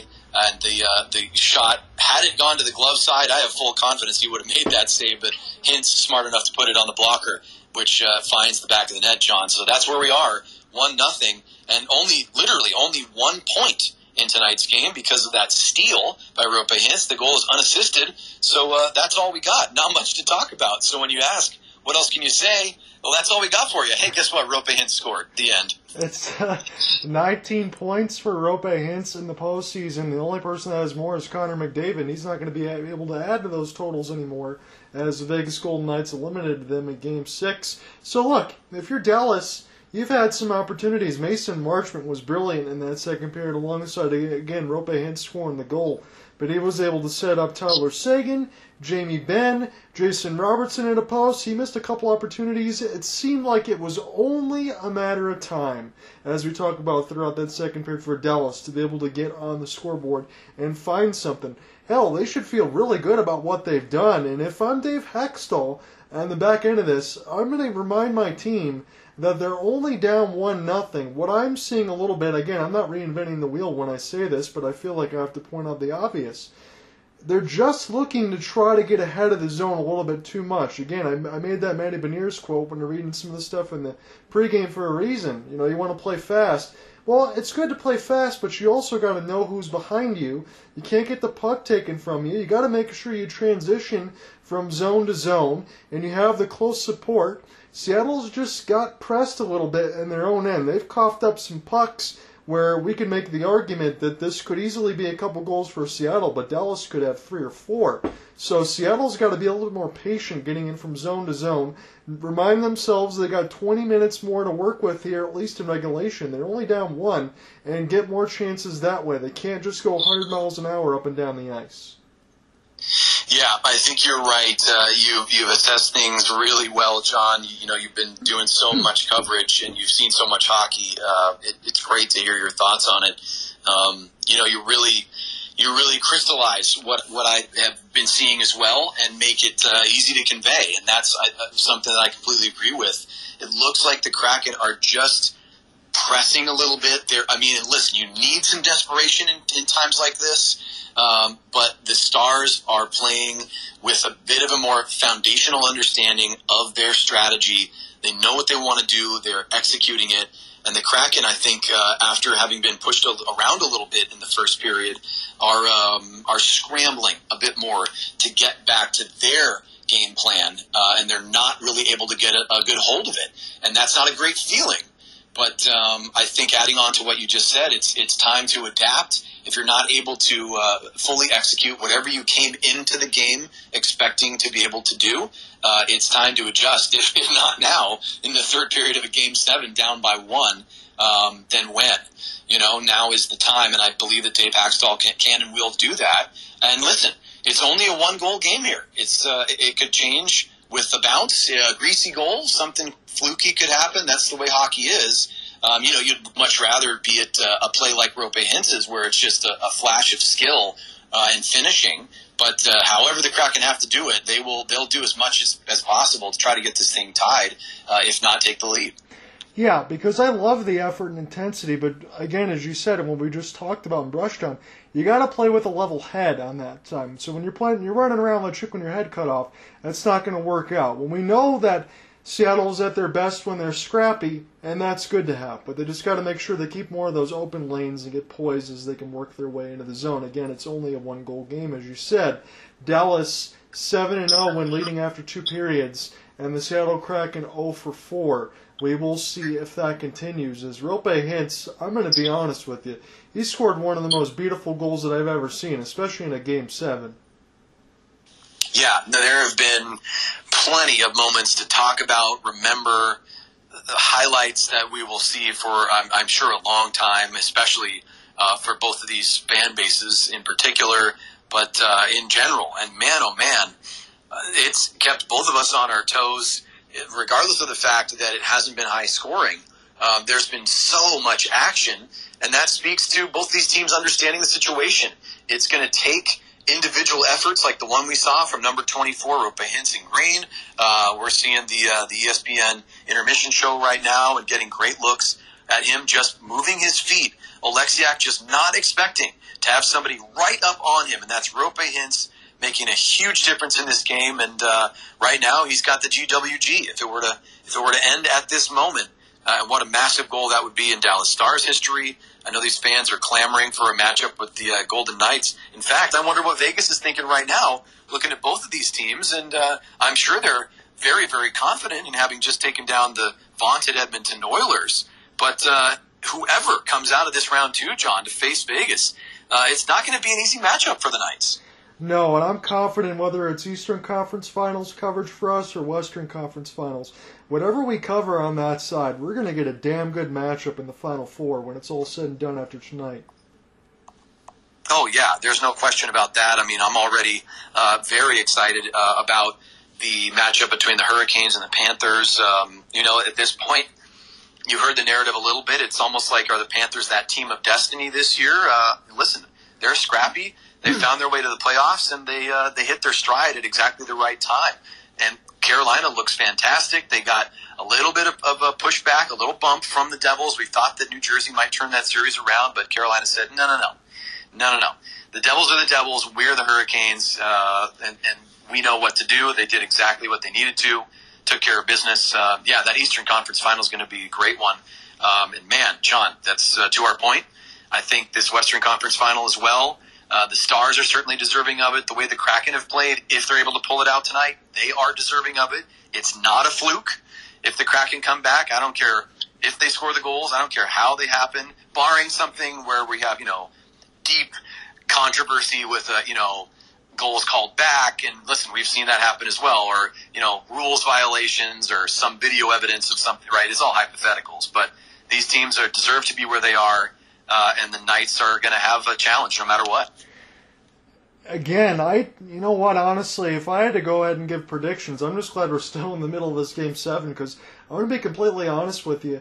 I feel if it's Dallas and Vegas, I still think Dallas can go to the Stanley Cup Final, but I know that's going to sound like to some Vegas fans that I'm picking against them, when in fact, I only picked against them with the Winnipeg Jets because I thought of the personnel. I definitely thought that they were going to handle Edmonton, and they did, but man, oh man, if we do get a Dallas-Vegas on that side, that's going to be incredible, because the goaltending you think is going to match one thing, but Vegas, the way they've been able to roll out all four lines, I mean, forget about it. And if it is Seattle and Vegas, I think we could get a series that's going to at least go 6 or 7 games. Yeah, and aside from the interest I have in Seattle and the way I feel about them as a franchise, I am just curious to see what would happen between these two most recent expansion teams. I mean, there's a great narrative there as well, as we talked about before in our broadcast tonight. Vegas has really set the new standard. The Kraken are trying to follow that and set one of their own. And what better way to see, to get the litmus test of where these franchises are than to pit them against each other? It would be fascinating. It's interesting too, Cooper, on this side. I know some fans might not agree with this, but we've seen Vegas now. They're in their 6th season. We know that they've been going in for the all-in pushes ever since they lost in the inaugural season in 2018 to Alex Ovechkin and the Caps, but they've been going all in. And this maybe feels like that this is Vegas's last push and last real true shot at this thing. Yeah, it's so wonderfully fascinating. I mean, this is what draws us in. Obviously we're here to watch each game and to see how things unfold, but it's kind of that longer narrative, that higher level narrative about teams and where they stand, and the old saying, the window, right? Is their window open? Yeah. How wide open is their window? Is now the moment for the Knights. They certainly had it in their first season, and they've been right around it for many, many years, most of the years of their existence. But is now the sort of the peak of the mountain for them. They're obviously close yet again. They basically have a standing reservation in the Western Conference Final, and is this the time for them to not only get to the Stanley Cup Final, but also win it? There's so much to talk about. It's going to be really exciting stuff. And I'm going to flip back real quickly because I know we touched on the east side. I want to get our thoughts on that side. What's really impressed me about the Carolina Hurricanes, now they said Teuvo Teravainen, he might be nearing a return, maybe even Game 2 or Game 1. I think that's going to start Thursday on that side, and the Western Conference Finals will start Friday, so there'll be some basketball interim for me. But on that end, Carolina, they just seem to get it done on their defensive end, and what I mean is whether or not it's Brady Shea, Brett Pesce, Brent Burns, they can get a lot of goals from that D-line side. And that's going to be a really good matchup because when you think about it on the other end, where are your goals from Florida? Well, we know about Verhaeghe, Tkachuk, Listerainen, some of those other players like that, but it's going to be the offensive forwards versus Carolina's defensive end scoring goals. I think that's going to be a fun one. Yeah, absolutely. And, of course, and I've mentioned this before, and we've worked together, and you know it very well. You probably already know what I'm about to say. I'll have my eyes on Matthew Tkachuk and Sam Bennett, former Calgary Flames. And, of course, they they are making a major impact for the Panthers, and a big reason why both of them are a big reason why they are where they are now in the Eastern Conference Final. So, okay, deep down, of course, professionalism first, but I'll be maybe just a slight lean toward the Sunshine State. But it's, no matter what, it's just about, skill and excitement. I would be just as happy watching the Knights play the Hurricanes as the Kraken playing the Panthers, or the Stars playing the Hurricanes. I mean, you could go down the list, John. It's going to be really, really fantastic either way. Yeah, if I had to forecast something that I would like to watch, again, no disrespect, I'm just going to throw that out there. As far as my Stanley Cup Finals, I'd be very intrigued. Whether or not whoever wins this series, I'd like to see them get to the final. I'll throw that out there. But I want to throw Florida and whoever wins this series to get into the final. I think that would be pretty excellent. Yeah, I will. I'll admit, since you were the brave one, you took the full leap off the diving board into the prediction pool. I would go that way as well. I mean, I think the Panthers are just a great story in this playoff year, and the Kraken, if they were able to pull this thing off tonight and move forward, I would love to see that matchup. And if not this year, I mean, I think that the Kraken have shown that they are here. They're here to play, and I don't imagine that even if they're knocked out tonight, they're going to be going anywhere. You got to think they're going to continue to make some noise in the Western Conference. Yeah, no matter what happens, again, I think that's a great point by you. Again, this is a Game 7, so one of these teams is going to be going home. But there's not going to be any sort of post-mortem here for the Seattle Kraken. They weren't even supposed to have their window opening. And, oh, by the way, they're still going to be able to introduce Shane Wright next year. Yeah, absolutely, and he's gotten even more experience since making his NHL debut, and he looked good, but you could see the youth and the inexperience, and he's been building his game, and that's going to be another really excellent piece for them to add to their lineup, no doubt about it. Yeah, it's going to be a lot of fun on that side, and when we get into it, because we got all of our hockey reset, I'm not going to give you baseball scores here today, but we don't have any basketball to deal with, but we do have our finals and the conference finals at least set up, and it's kind of like bubble playoffs from a couple of years ago because it's the same teams. It's going to be the Boston Celtics and the Miami Heat in the Eastern Conference, and the Denver Nuggets and the LA Lakers. And honestly, I'll just say this to you, Cooper, I can't believe even in year 20, LeBron is back there again, and I think the Lakers have a legit shot to go to the NBA Finals. We might see a classic Celtics-Lakers one more time. Yeah, I mean, I think that's what a lot of not only basketball fans, but just sports fans in general are wanting to see. Those legendary years between the Celtics and Lakers live on, and they may have a new chapter in that very thick book of matchups.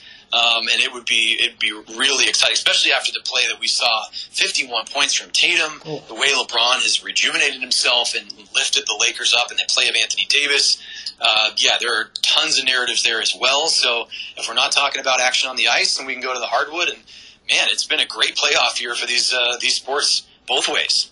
Yeah, we're going to get a chance to check out some of the stuff on the hardwood Tuesday and Wednesday as NHL will resume on Thursday, Friday between the Eastern Conference beginning first.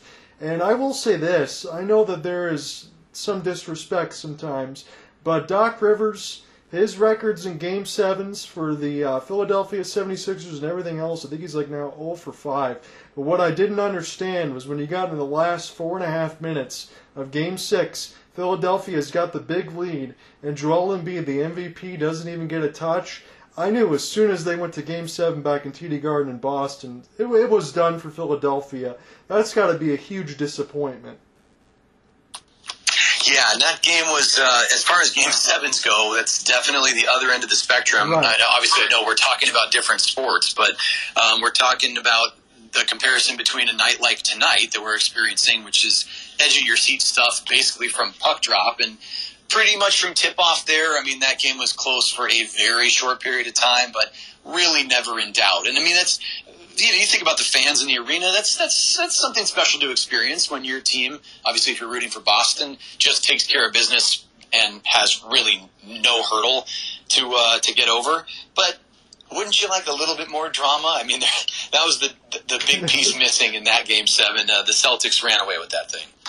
Yeah, it's one of those situations, and again, it doesn't extend from sport to sport, but when you're thinking about goals as far as points, we understand that the hockey games can be a little bit more close. Again, the matchups are great, but I would want to let a little more entry considering you're paying about $600, $700 a ticket when you're in TD Garden in Boston. Yeah, no question about it. And I mean, hey, it's not like the NHL playoff tickets are cheap either. So those folks who are lucky enough to be there in Dallas tonight to see that thing firsthand, definitely getting their money's worth. Those in Massachusetts, a couple nights, yeah, you might have more of an argument. Maybe a little coupon back, a little refund. But no, it's that was a great game and just true dominance by the Celtics, and they are absolutely a force to be reckoned with if they can even stay close to that level of play. Well, folks, I hope that you're all getting ready because they're showing some of the highlights here in between this game. There's been some excellent saves by Philip Grubauer. There's also been some posts. Cooper, I'll be here with you if you want me to take this or if you want to finish it off. We're going to be getting into the third period of a Game 7.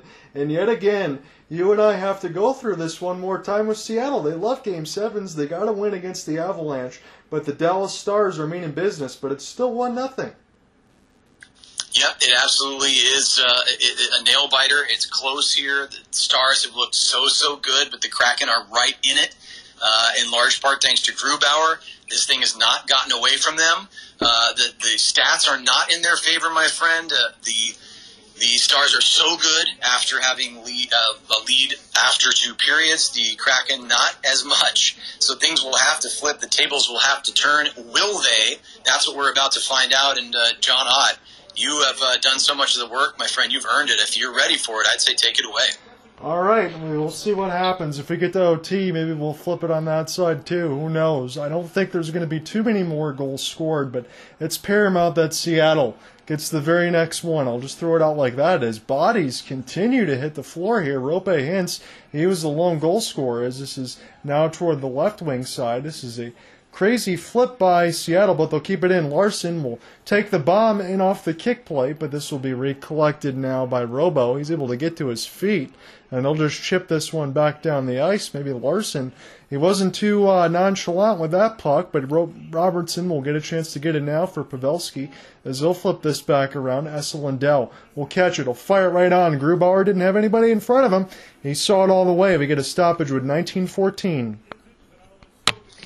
Yep, I think that's good to see. I know it's not much to write home about, but just a simple save for Grubauer, get him out of the dressing room, back into the flow of the game.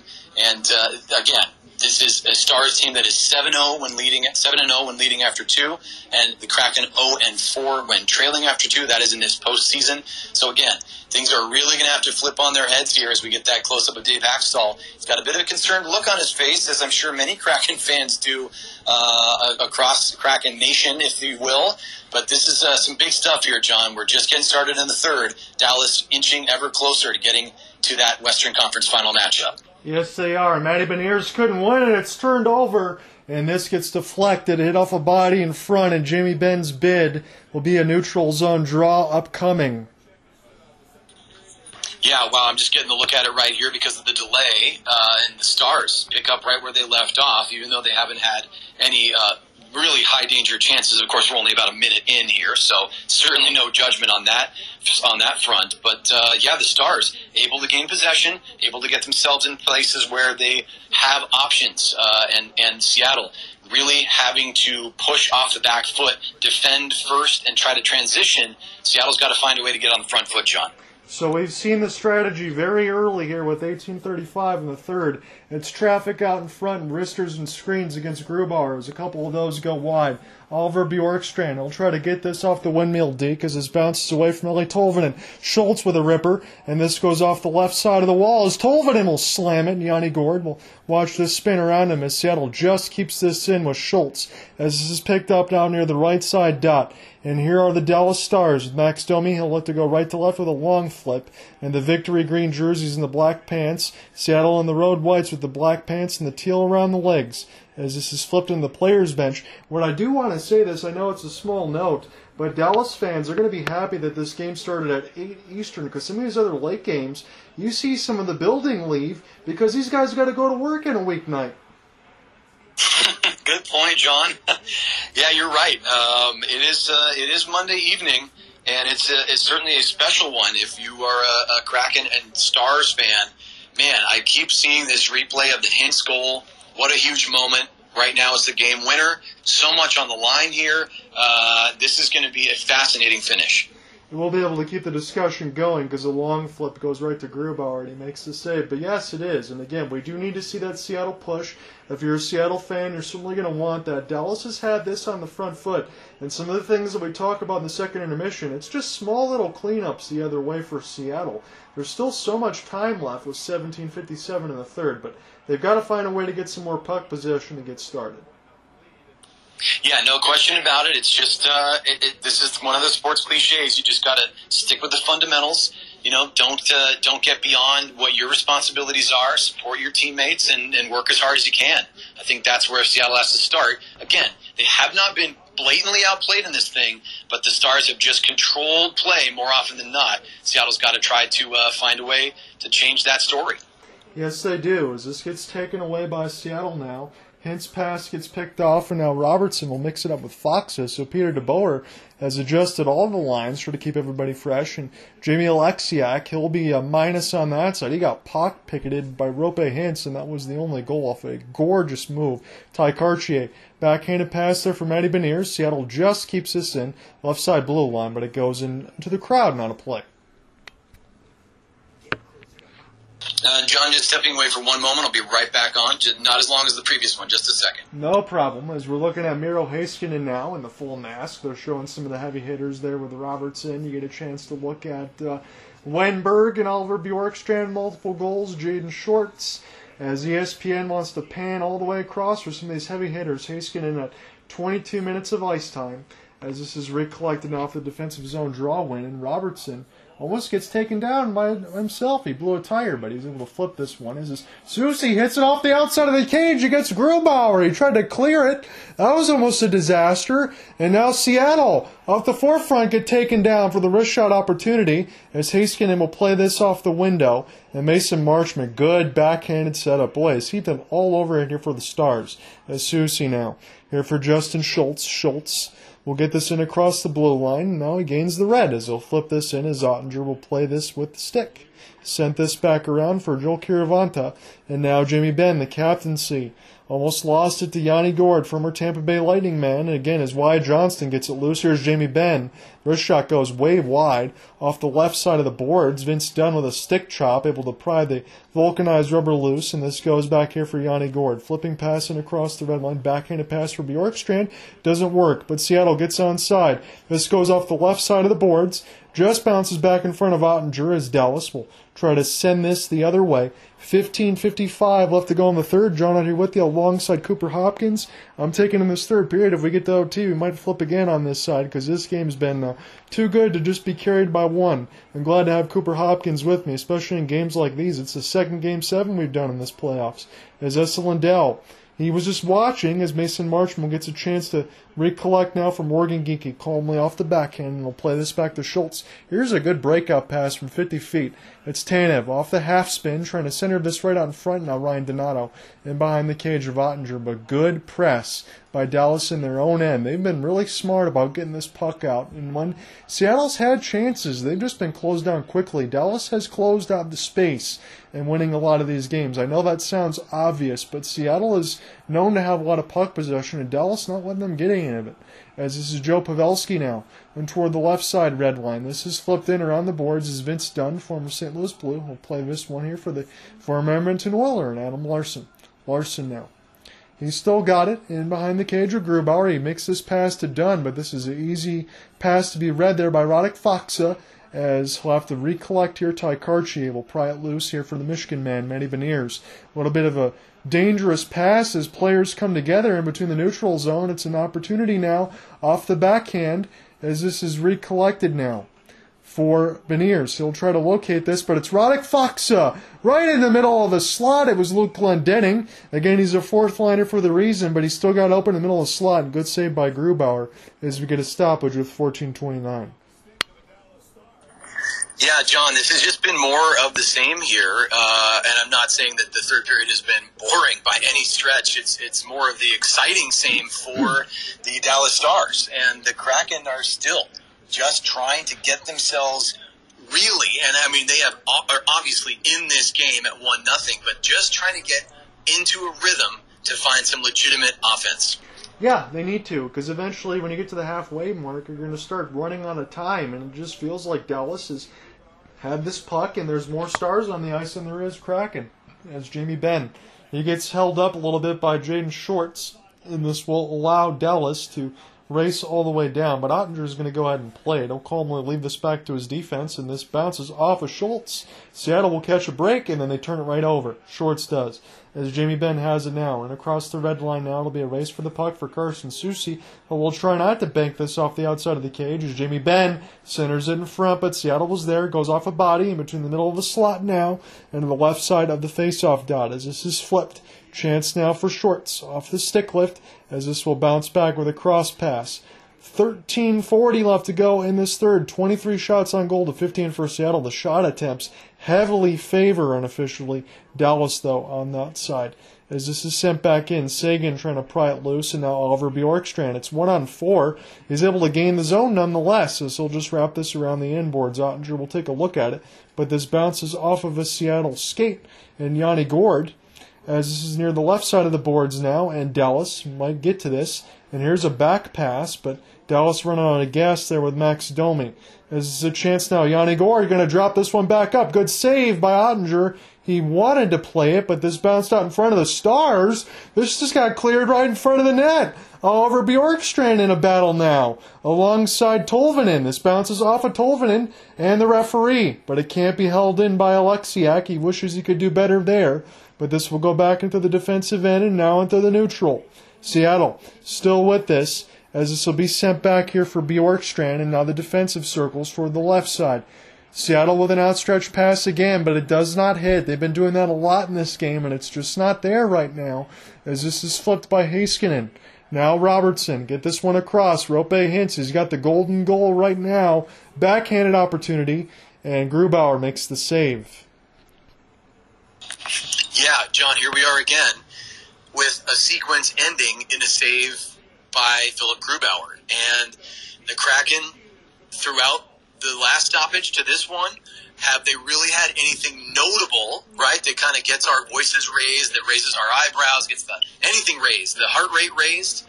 Not necessarily. The Stars still driving forward in that respect. Seattle is starting now to, I don't want to say run out of time, but you pointed it out, the clock now becoming an enemy as well.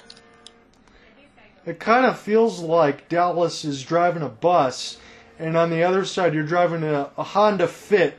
If you're the Seattle Kraken, and what I mean by that is you're just dictating play, and you can just run everybody else right over right now. And if you allow the play to continue to be dictated, Dallas can comfortably, I think, win this game 1-0 from what we're seeing right now. Yeah, no, I love the analogy. I mean, hey, you can get where you want to go in a Honda Fit, but if you're going up against a bus, if the bus is in the left turn lane and you're trying to merge over, good luck with that one. So we'll see. I mean, the Fit's smaller. Maybe they can find a way to sneak in. We will find out. And we got to find something here for Seattle, because Cooper and I keep pressing on this for a reason. And again, it's not like the game has been so far away from Seattle. That's why we keep going back to it's just a 1-0.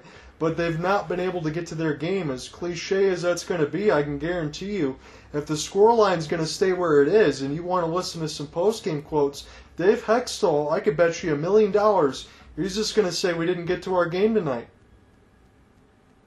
Yeah, and it's listen, we can only react to what we have in front of us, John, and that is a 1-0 lead for the Stars, and that's a tough pill to swallow when you think about all the skill on the Kraken roster. You can't find a way to just get one in. I mean, listen, I know you're facing Ottinger, who's arguably the best goaltender left in these playoffs. That's it. Still, tough pill to swallow if you're going to lose it by one. Yeah, we're watching some of these saves. Again, there's been some chances out in front, but you got to test Jake a little more, don't you?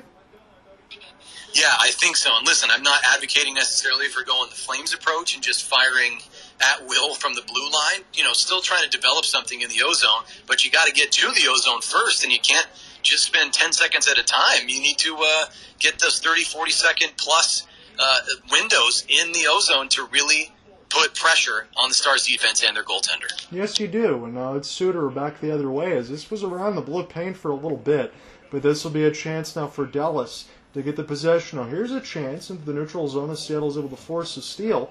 Now you just got to get set up here and toward the right side of the wall. This will be a chip and chase now. Shorts will send this back around the inboards here as Seattle are going to try to throw this back to their defense to get started. But here's Dallas one more time.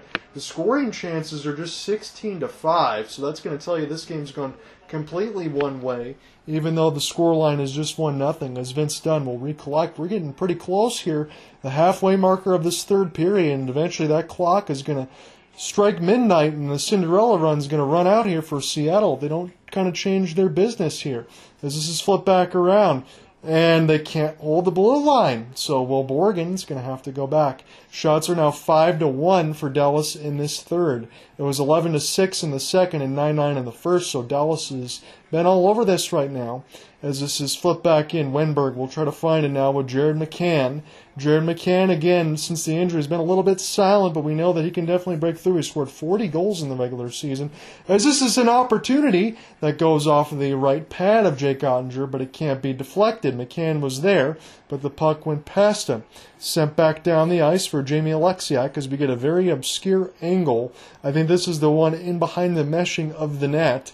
And now an extreme close-up on Jamie Alexiak as the fans are rising up to their feet right now. They're taking a look at this as Jake Ottinger will get a chance to recollect this one. And around the net now with Evgeny Dodonov and now Jamie Benn. Benn will get this one turned over as this will fall back to Yanni Gourde, and Seattle will look to start again in their own end. And if I'm repeating myself, that's because I am on that side, because Seattle can't get in the offensive end consistently. And now Bjorkstrand. Here's a clear there for Jamie Benn, and now it's Justin Schultz, the former Stanley Cup champion for the Washington Capitals, try to center it out in front to Dallas, but this is picked off. Seattle, they've got the possession. Oliver Bjorkstrand will send a wrist shot ripper. That one goes wide. Ty Cartier is out there right now with Bjorkstrand, so Dave Hextall trying everything. Vince Dunn faked the slap shot, send back around for Yanni Gourde. Yanni Gourde now off the backhand, but this gets blocked into the right side of the red line. It gets sent around the horn here for Larson. Larson into the trees. It was saved by the left pad of Jake Ottinger. As we're down to 9:30 left to go in this third. It's Game 7. Whoever wins this one is going to be playing the Vegas Golden Knights in the Western Conference Finals, as this is iced against Dallas. Well, a lengthy sequence for you there, John, and excellent job, my friend, as always. But listen, we asked each other, what more can we say about the game when we were in our second intermission, and now I pose that question in a similar but ever so slightly different way, because what more can we say about the Dallas Stars and how they've approached this contest, and that they've really been able to keep the Kraken at arm's length. The Kraken are, and that is to mean the Kraken are close, but aren't able to get close enough. And it's hard not to think back, since we were talking about this one-goal margin here. If the scoring had been opened by Jamie Alexiak, he would have had much different fortunes just personally in this game. He rings one off of the post to Ottinger's glove side, and then later in the game, with that goal not on the board, he then has the turnover that results in the only goal of the contest. So I guess it's fitting that it's hinging on the former Star and current Kraken, but this game could have gone another way had that goal for Alexiak gone in. Yes, it could. As we get another stoppage here, as Ottinger will cover up the puck, we might also get a commercial break as well, maybe.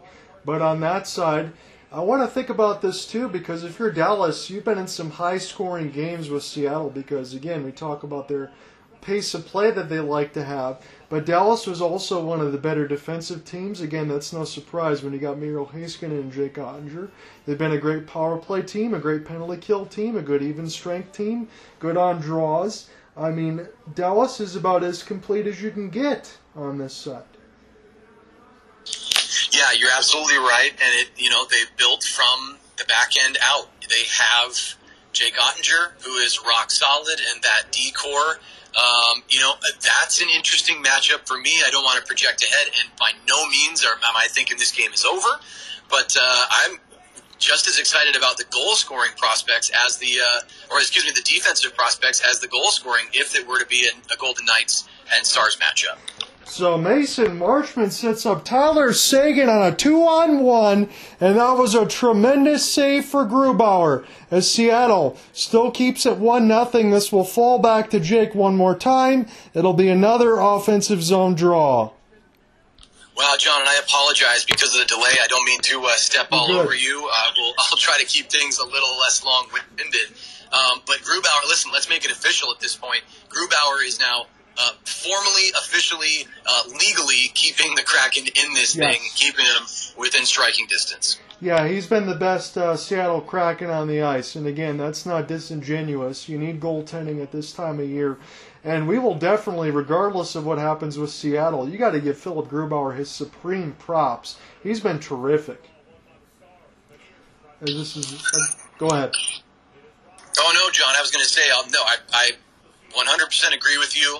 I expect more of the same as we get to the final stages of this one, but anyone on the Kraken, be the hero. Who will it be, if anyone? We'll find out. Jordan Eberle now gains the entry in full flight. He shoots it wide. He was going for a 5-hole opportunity. Matty Beniers pass. This one will get picked off, and now it's Radek Faksa. So you'll have a grind line here for Dallas. But again, they can get it done. You mix it up between everybody. You got Joel Kiravante and on forward, but he loses it here to Matty. Matty now off the backhand. He's trying to be able to skate in full flight as he continues to drag that puck. It gets gloved down. Here's an active stick for Tolvanen, but he can't find it clean. And now Oliver Bjorkstrand gets taken down. And as you imagine, these whistles will continue to be swallowed. I know Dallas has been up in arms about all of that, but now they seem to be forgetting about that because they're up by 1. It's still 1-0. Cooper Hopkins called the only goal of the game. It was courtesy of a Rope hint steal off Jamie Alexiak, the former Star. As this is sent back now, Alexiak can't find it. This goes back around the boards now for the Victory Green jerseys. Here's a breakout opportunity. This is going to work for Johnson. Scores! What a goal and what a pass. The 20-year-old gets a 2-0 lead for Dallas. My goodness, John, what more can we say? That has been the question of the night. That is a fantastic play by the youth movement for the Dallas Stars. And dare we say, I think based on the way this game has gone, that may be the nail, as the saying goes. Still just a 2-goal lead. But, John, after this night, it seems like Dallas is destined to match up with the Golden Knights in the Western Conference Final. Man, he lifted that thing off the right shoulder of Grubauer and off his back. That was a design clear. Johnston beat everybody to the puck. And when you're talking about all those youngsters, I know they mentioned Jason Robertson a lot. Don't forget, Wyatt Johnston made this team because he beat out Logan Stankoven out of the Canada side. As Jim Nill drafted in, they gave the opportunity for the 19-year-old, now the 20-year-old. He's ran with it. He's got his 4th goal of the postseason. Yeah, absolutely electric stuff. And you have to tip your cap. The Stars came into this game, and from the jump, they have been the stronger squad. This is well-deserved. Now, there's still time left. The Kraken have to dig as far down into the bag as they can go. They've got to find some magic, and they don't have a lot of time to do it. 6:40 left to go in the third. Will the Wyatt Johnston goal be the definitive one? Seattle's just had trouble getting their offense going. Again, Dallas has been the only team right now, even though this is Game 7, that's kind of consistently challenged that. Only the Avalanche in Game 6 made Seattle look a little average on offense, but Dallas has done this consistently now. You can mark this for the 4th game, and it takes 4 wins. Dallas trying to get halfway to the postseason, and they want to match up with another expansion team in the Vegas Golden Knights, but Seattle's not done yet. With 6:05 left to go in the third, they've got to get this next goal, however, as Jamie Benn gains the entry off the backhand. Here's a drop pass, and this goes off the pad of Grubauer near the right side of the red line. Matty Beniers' first line's right back out there for Dave Hextall's squad. It feels like they're grasping at straws. They got to find something here as Dallas, they get a chance off of a stick check as Eberle try to pressure Heiskanen now, and it will force Dallas in deep. Ty Cartier can't find it. And now Evgeny Dodonov will get this into the neutral zone as this will go back to Maddie. Maddie off the skate of Jordan Eberle, as now it's an opportunity for Will Borgen and across the red line as you get the Let's Go Stars chance.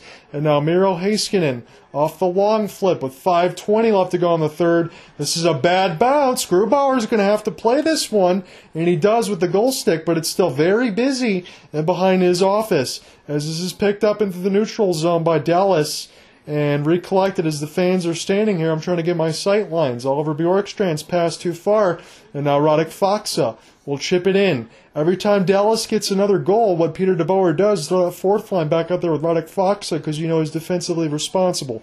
Got a lot of confidence in that line.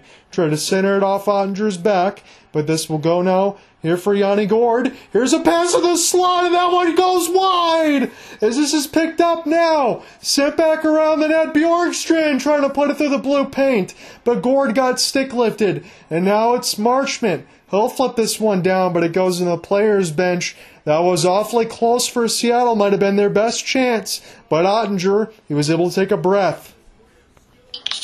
Yeah, John, you know what? That may have been the moment. It's almost as if that must have been a goal. It's something that the Kraken may look back on. Obviously not an A1 chance. It was a decent chance. Yanni Gord good effort, but that might have needed to go in to have the Kraken really still have a heartbeat here. Yeah, I don't know how many more opportunities, Cooper, especially off the rush, that they're going to get. You talk about off-the-rush chances in this game, and they've heavily favored Dallas on that end. But when you get these opportunities, I know it's kind of been a premium in this game. They've actually not been converted too many times between both of these teams. There's been a lot of posts and a lot of misplays. Yeah, and it's, I think, like we were saying a few breaks ago, it's going to be a tough pill to swallow. It would have been at a one-goal deficit, of course, 2 goals now. But to not get anything on the board, that's pretty rare for the Kraken, who have scored first in their games in this playoff run so frequently and are used to finding the net. And listen, they've lost a couple games very handily, but they usually are able to score. But they're just running into a team that's coalescing at the right time. Ottinger and the boys in front of them just locking things down at home on their home ice. And this is going to be a tough pill to swallow if it finishes this way, but Kraken can still hold their heads high. Yes, they can, no matter what happens. But now I have to ask you this critical question, because we talk about face-offs for a reason. This one's still a little closer. Seattle's done better on this side as the game's going along. It's 25-18, but it's 4:35 left to go here in this third. I know we're usually thinking about the 3:30-minute marker to try to pull a goalie here on this side and get Grubauer out, but you got to get the puck possession first. Yeah, and that has not happened all night long, but I think regardless, because of the stakes, Dave Haxtell has to consider anything inside 4 minutes, get Grubauer back to the bench, get that extra attacker out. You know what? All you can lean on is that the Seattle Kraken looked very good. They had extended offensive opportunities and zone time when they had an extra attacker on a delayed penalty in the first period. So you can hang your hat on that, if nothing else. Absolutely on that side, as they're looking at the former Red Wings assistant GM, Jim Nill. Again, when you get everybody in the 2017 draft between Ottinger, Robertson, and Heiskanen, you get all 3 of them and get Robertson in the second round. That is why Dallas are where they are. Alongside drafting Rope Hintz late, they've absolutely nailed it. Seattle's just got 2 shots in this period. So lockdown mode for Dallas it is, with 4:25 left to go in this third.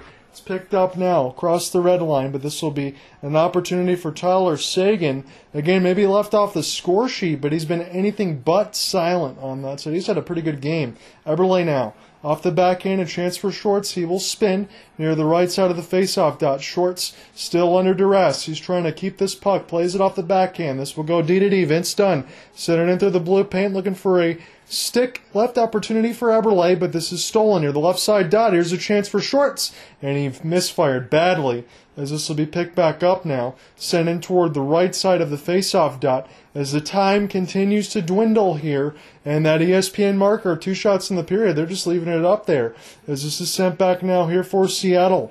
recollected now. Here's a chance for Bjorkstrand. Great move off the backhand. He gets taken down, but there is no call, and that probably could have been one against Pavelski.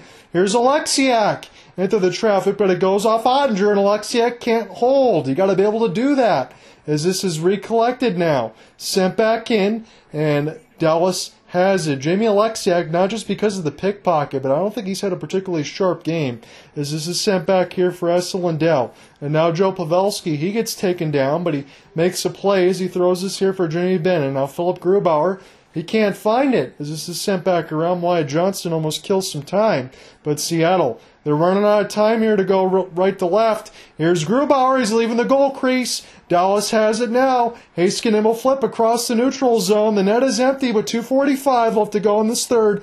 And if Dallas scores, it's done, as this is sent in now. Robertson will take a look at it. Seattle just trying to hold that blue line. They can't do it, as this is fired down the ice. It's wide. They are waving off the icing. So Seattle's still with this here, with 2:25 left to go in the third. The towels are waving like crazy here, and everybody's standing and screaming at American Airlines Center. This has been an incredible run here for Dallas. They know what they want to do ever since that bubble. This one gets iced with 2:16 left to go in the third. Yep, this is it, John. The final stretch. The Kraken are really up against it here. The puck has not yet found the empty net, but do not expect to see Grubauer back in there unless there's a face-off in that end. If they can find a goal, the Seattle Kraken, in the next 60 seconds or so, then you know what? Game on. We may have a fight to the finish, but the Stars have looked so good. I think they have a chokehold on this thing, but we will see. Just minutes away. What a sight this is at American Airlines Center right now. The Dallas Stars, you know that they're hungry. They have a good team, and their window, again, it's going to be open for a long time. Again, the Dallas media on that side of it, they made sure that they made everybody know. Roope Hintz is signed until 2031. He's only 26, and again, you have the 22, 23-year-olds between Jake Ottinger, Miro Heiskanen, and Jason Robertson. You had a resurgent season for Jamie Benn. As Cooper said, the ageless one, and Joe Pavelski. We're getting an extended timeout, but this Dallas team, they're not going anywhere anytime soon. No, absolutely not. And such impressive play. Not the flashiest, right? We're not talking about a Vegas Pacific Division winners. We're not talking about even the Rangers, who are out of it now with those big moves at the trade deadline. This is just Dallas doing what Dallas does and doing it well. It's that simple. So a false start in off the draw. Again, I'm not used to hearing those words from Bob Wischusen, but that's what he says anyway, so we will do this again.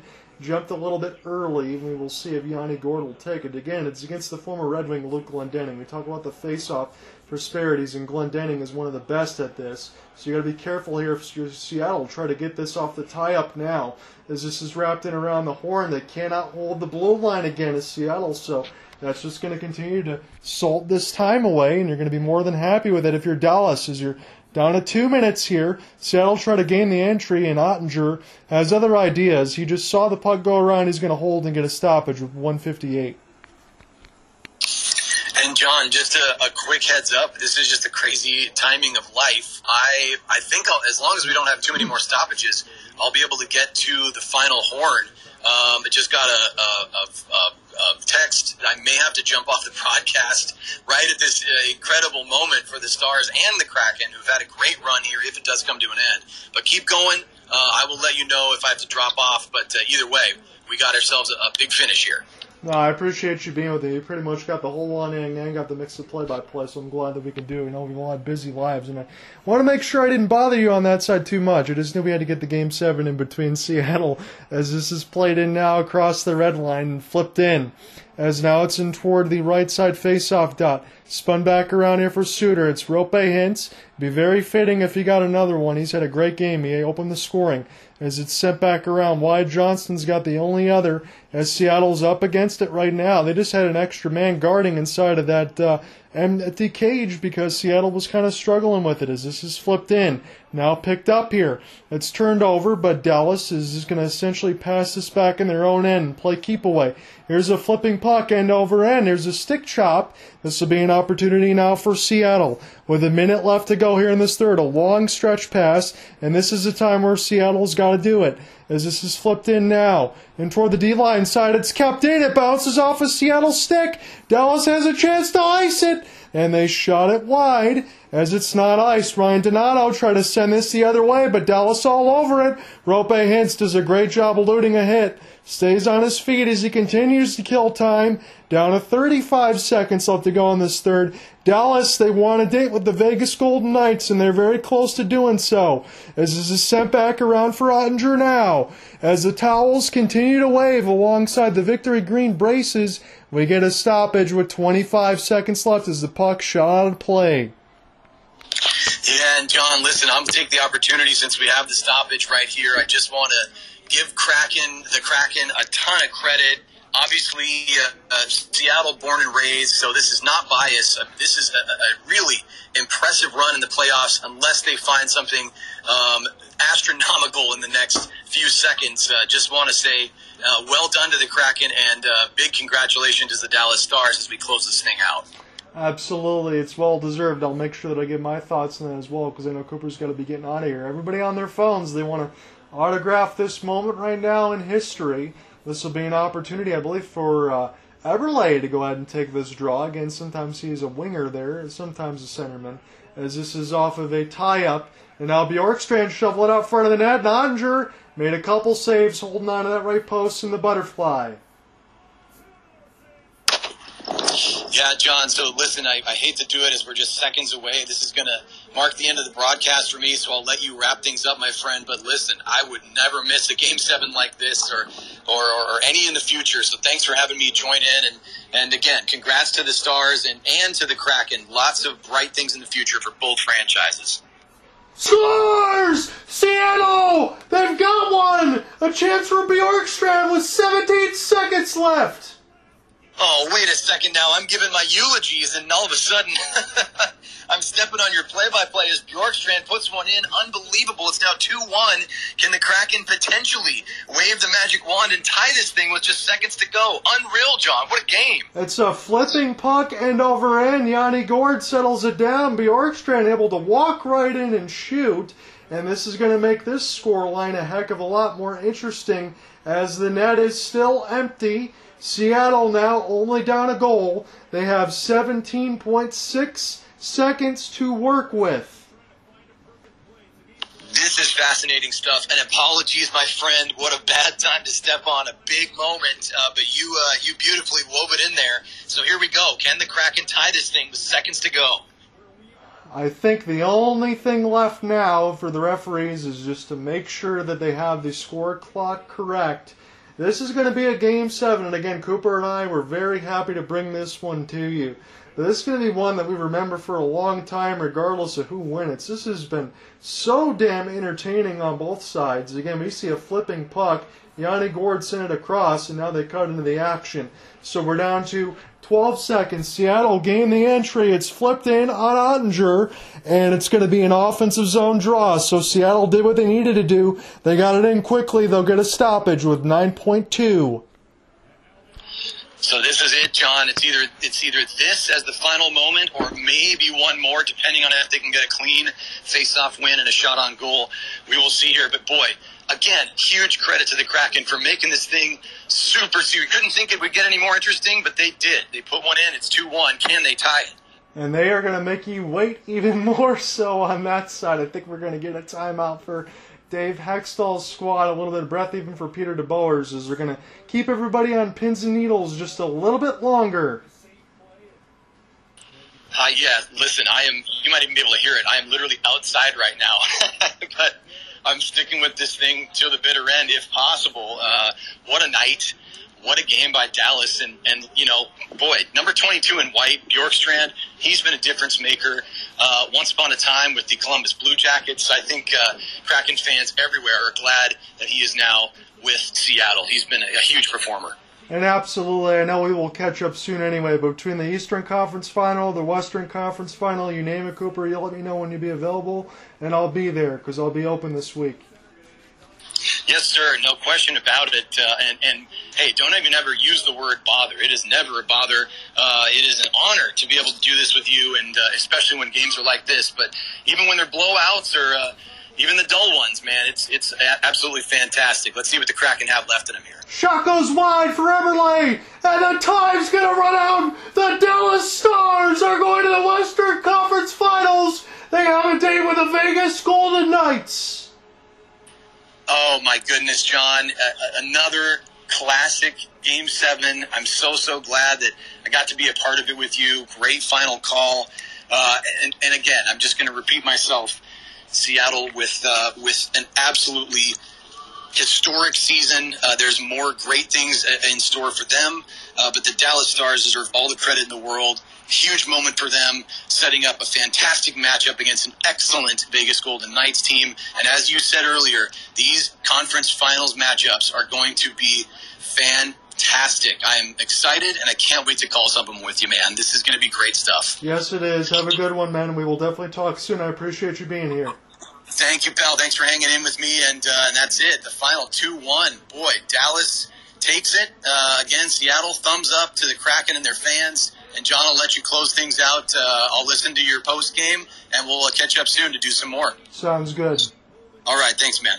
So, as it is, and we're going to get in the handshake line, I'm going to stay with you just a little bit longer, as it was your final stats, 28 shots to 23.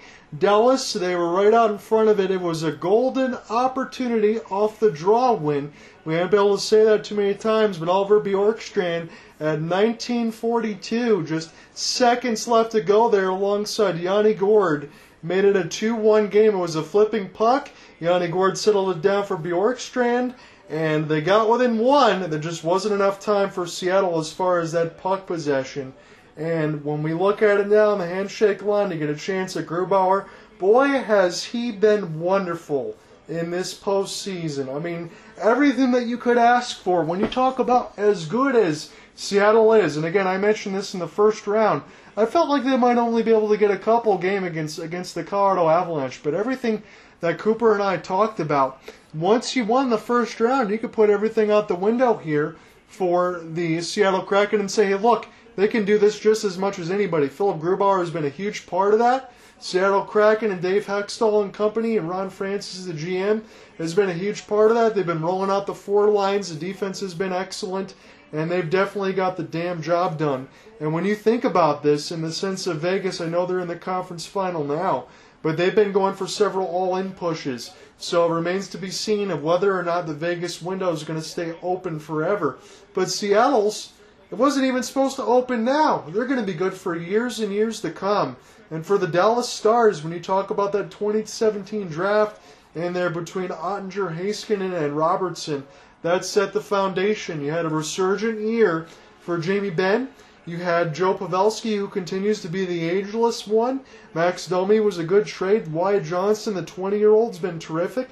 They're still going to get Logan Stankoven coming in from Canada's side in for next year. So Dallas is going to be really, really good for a long time.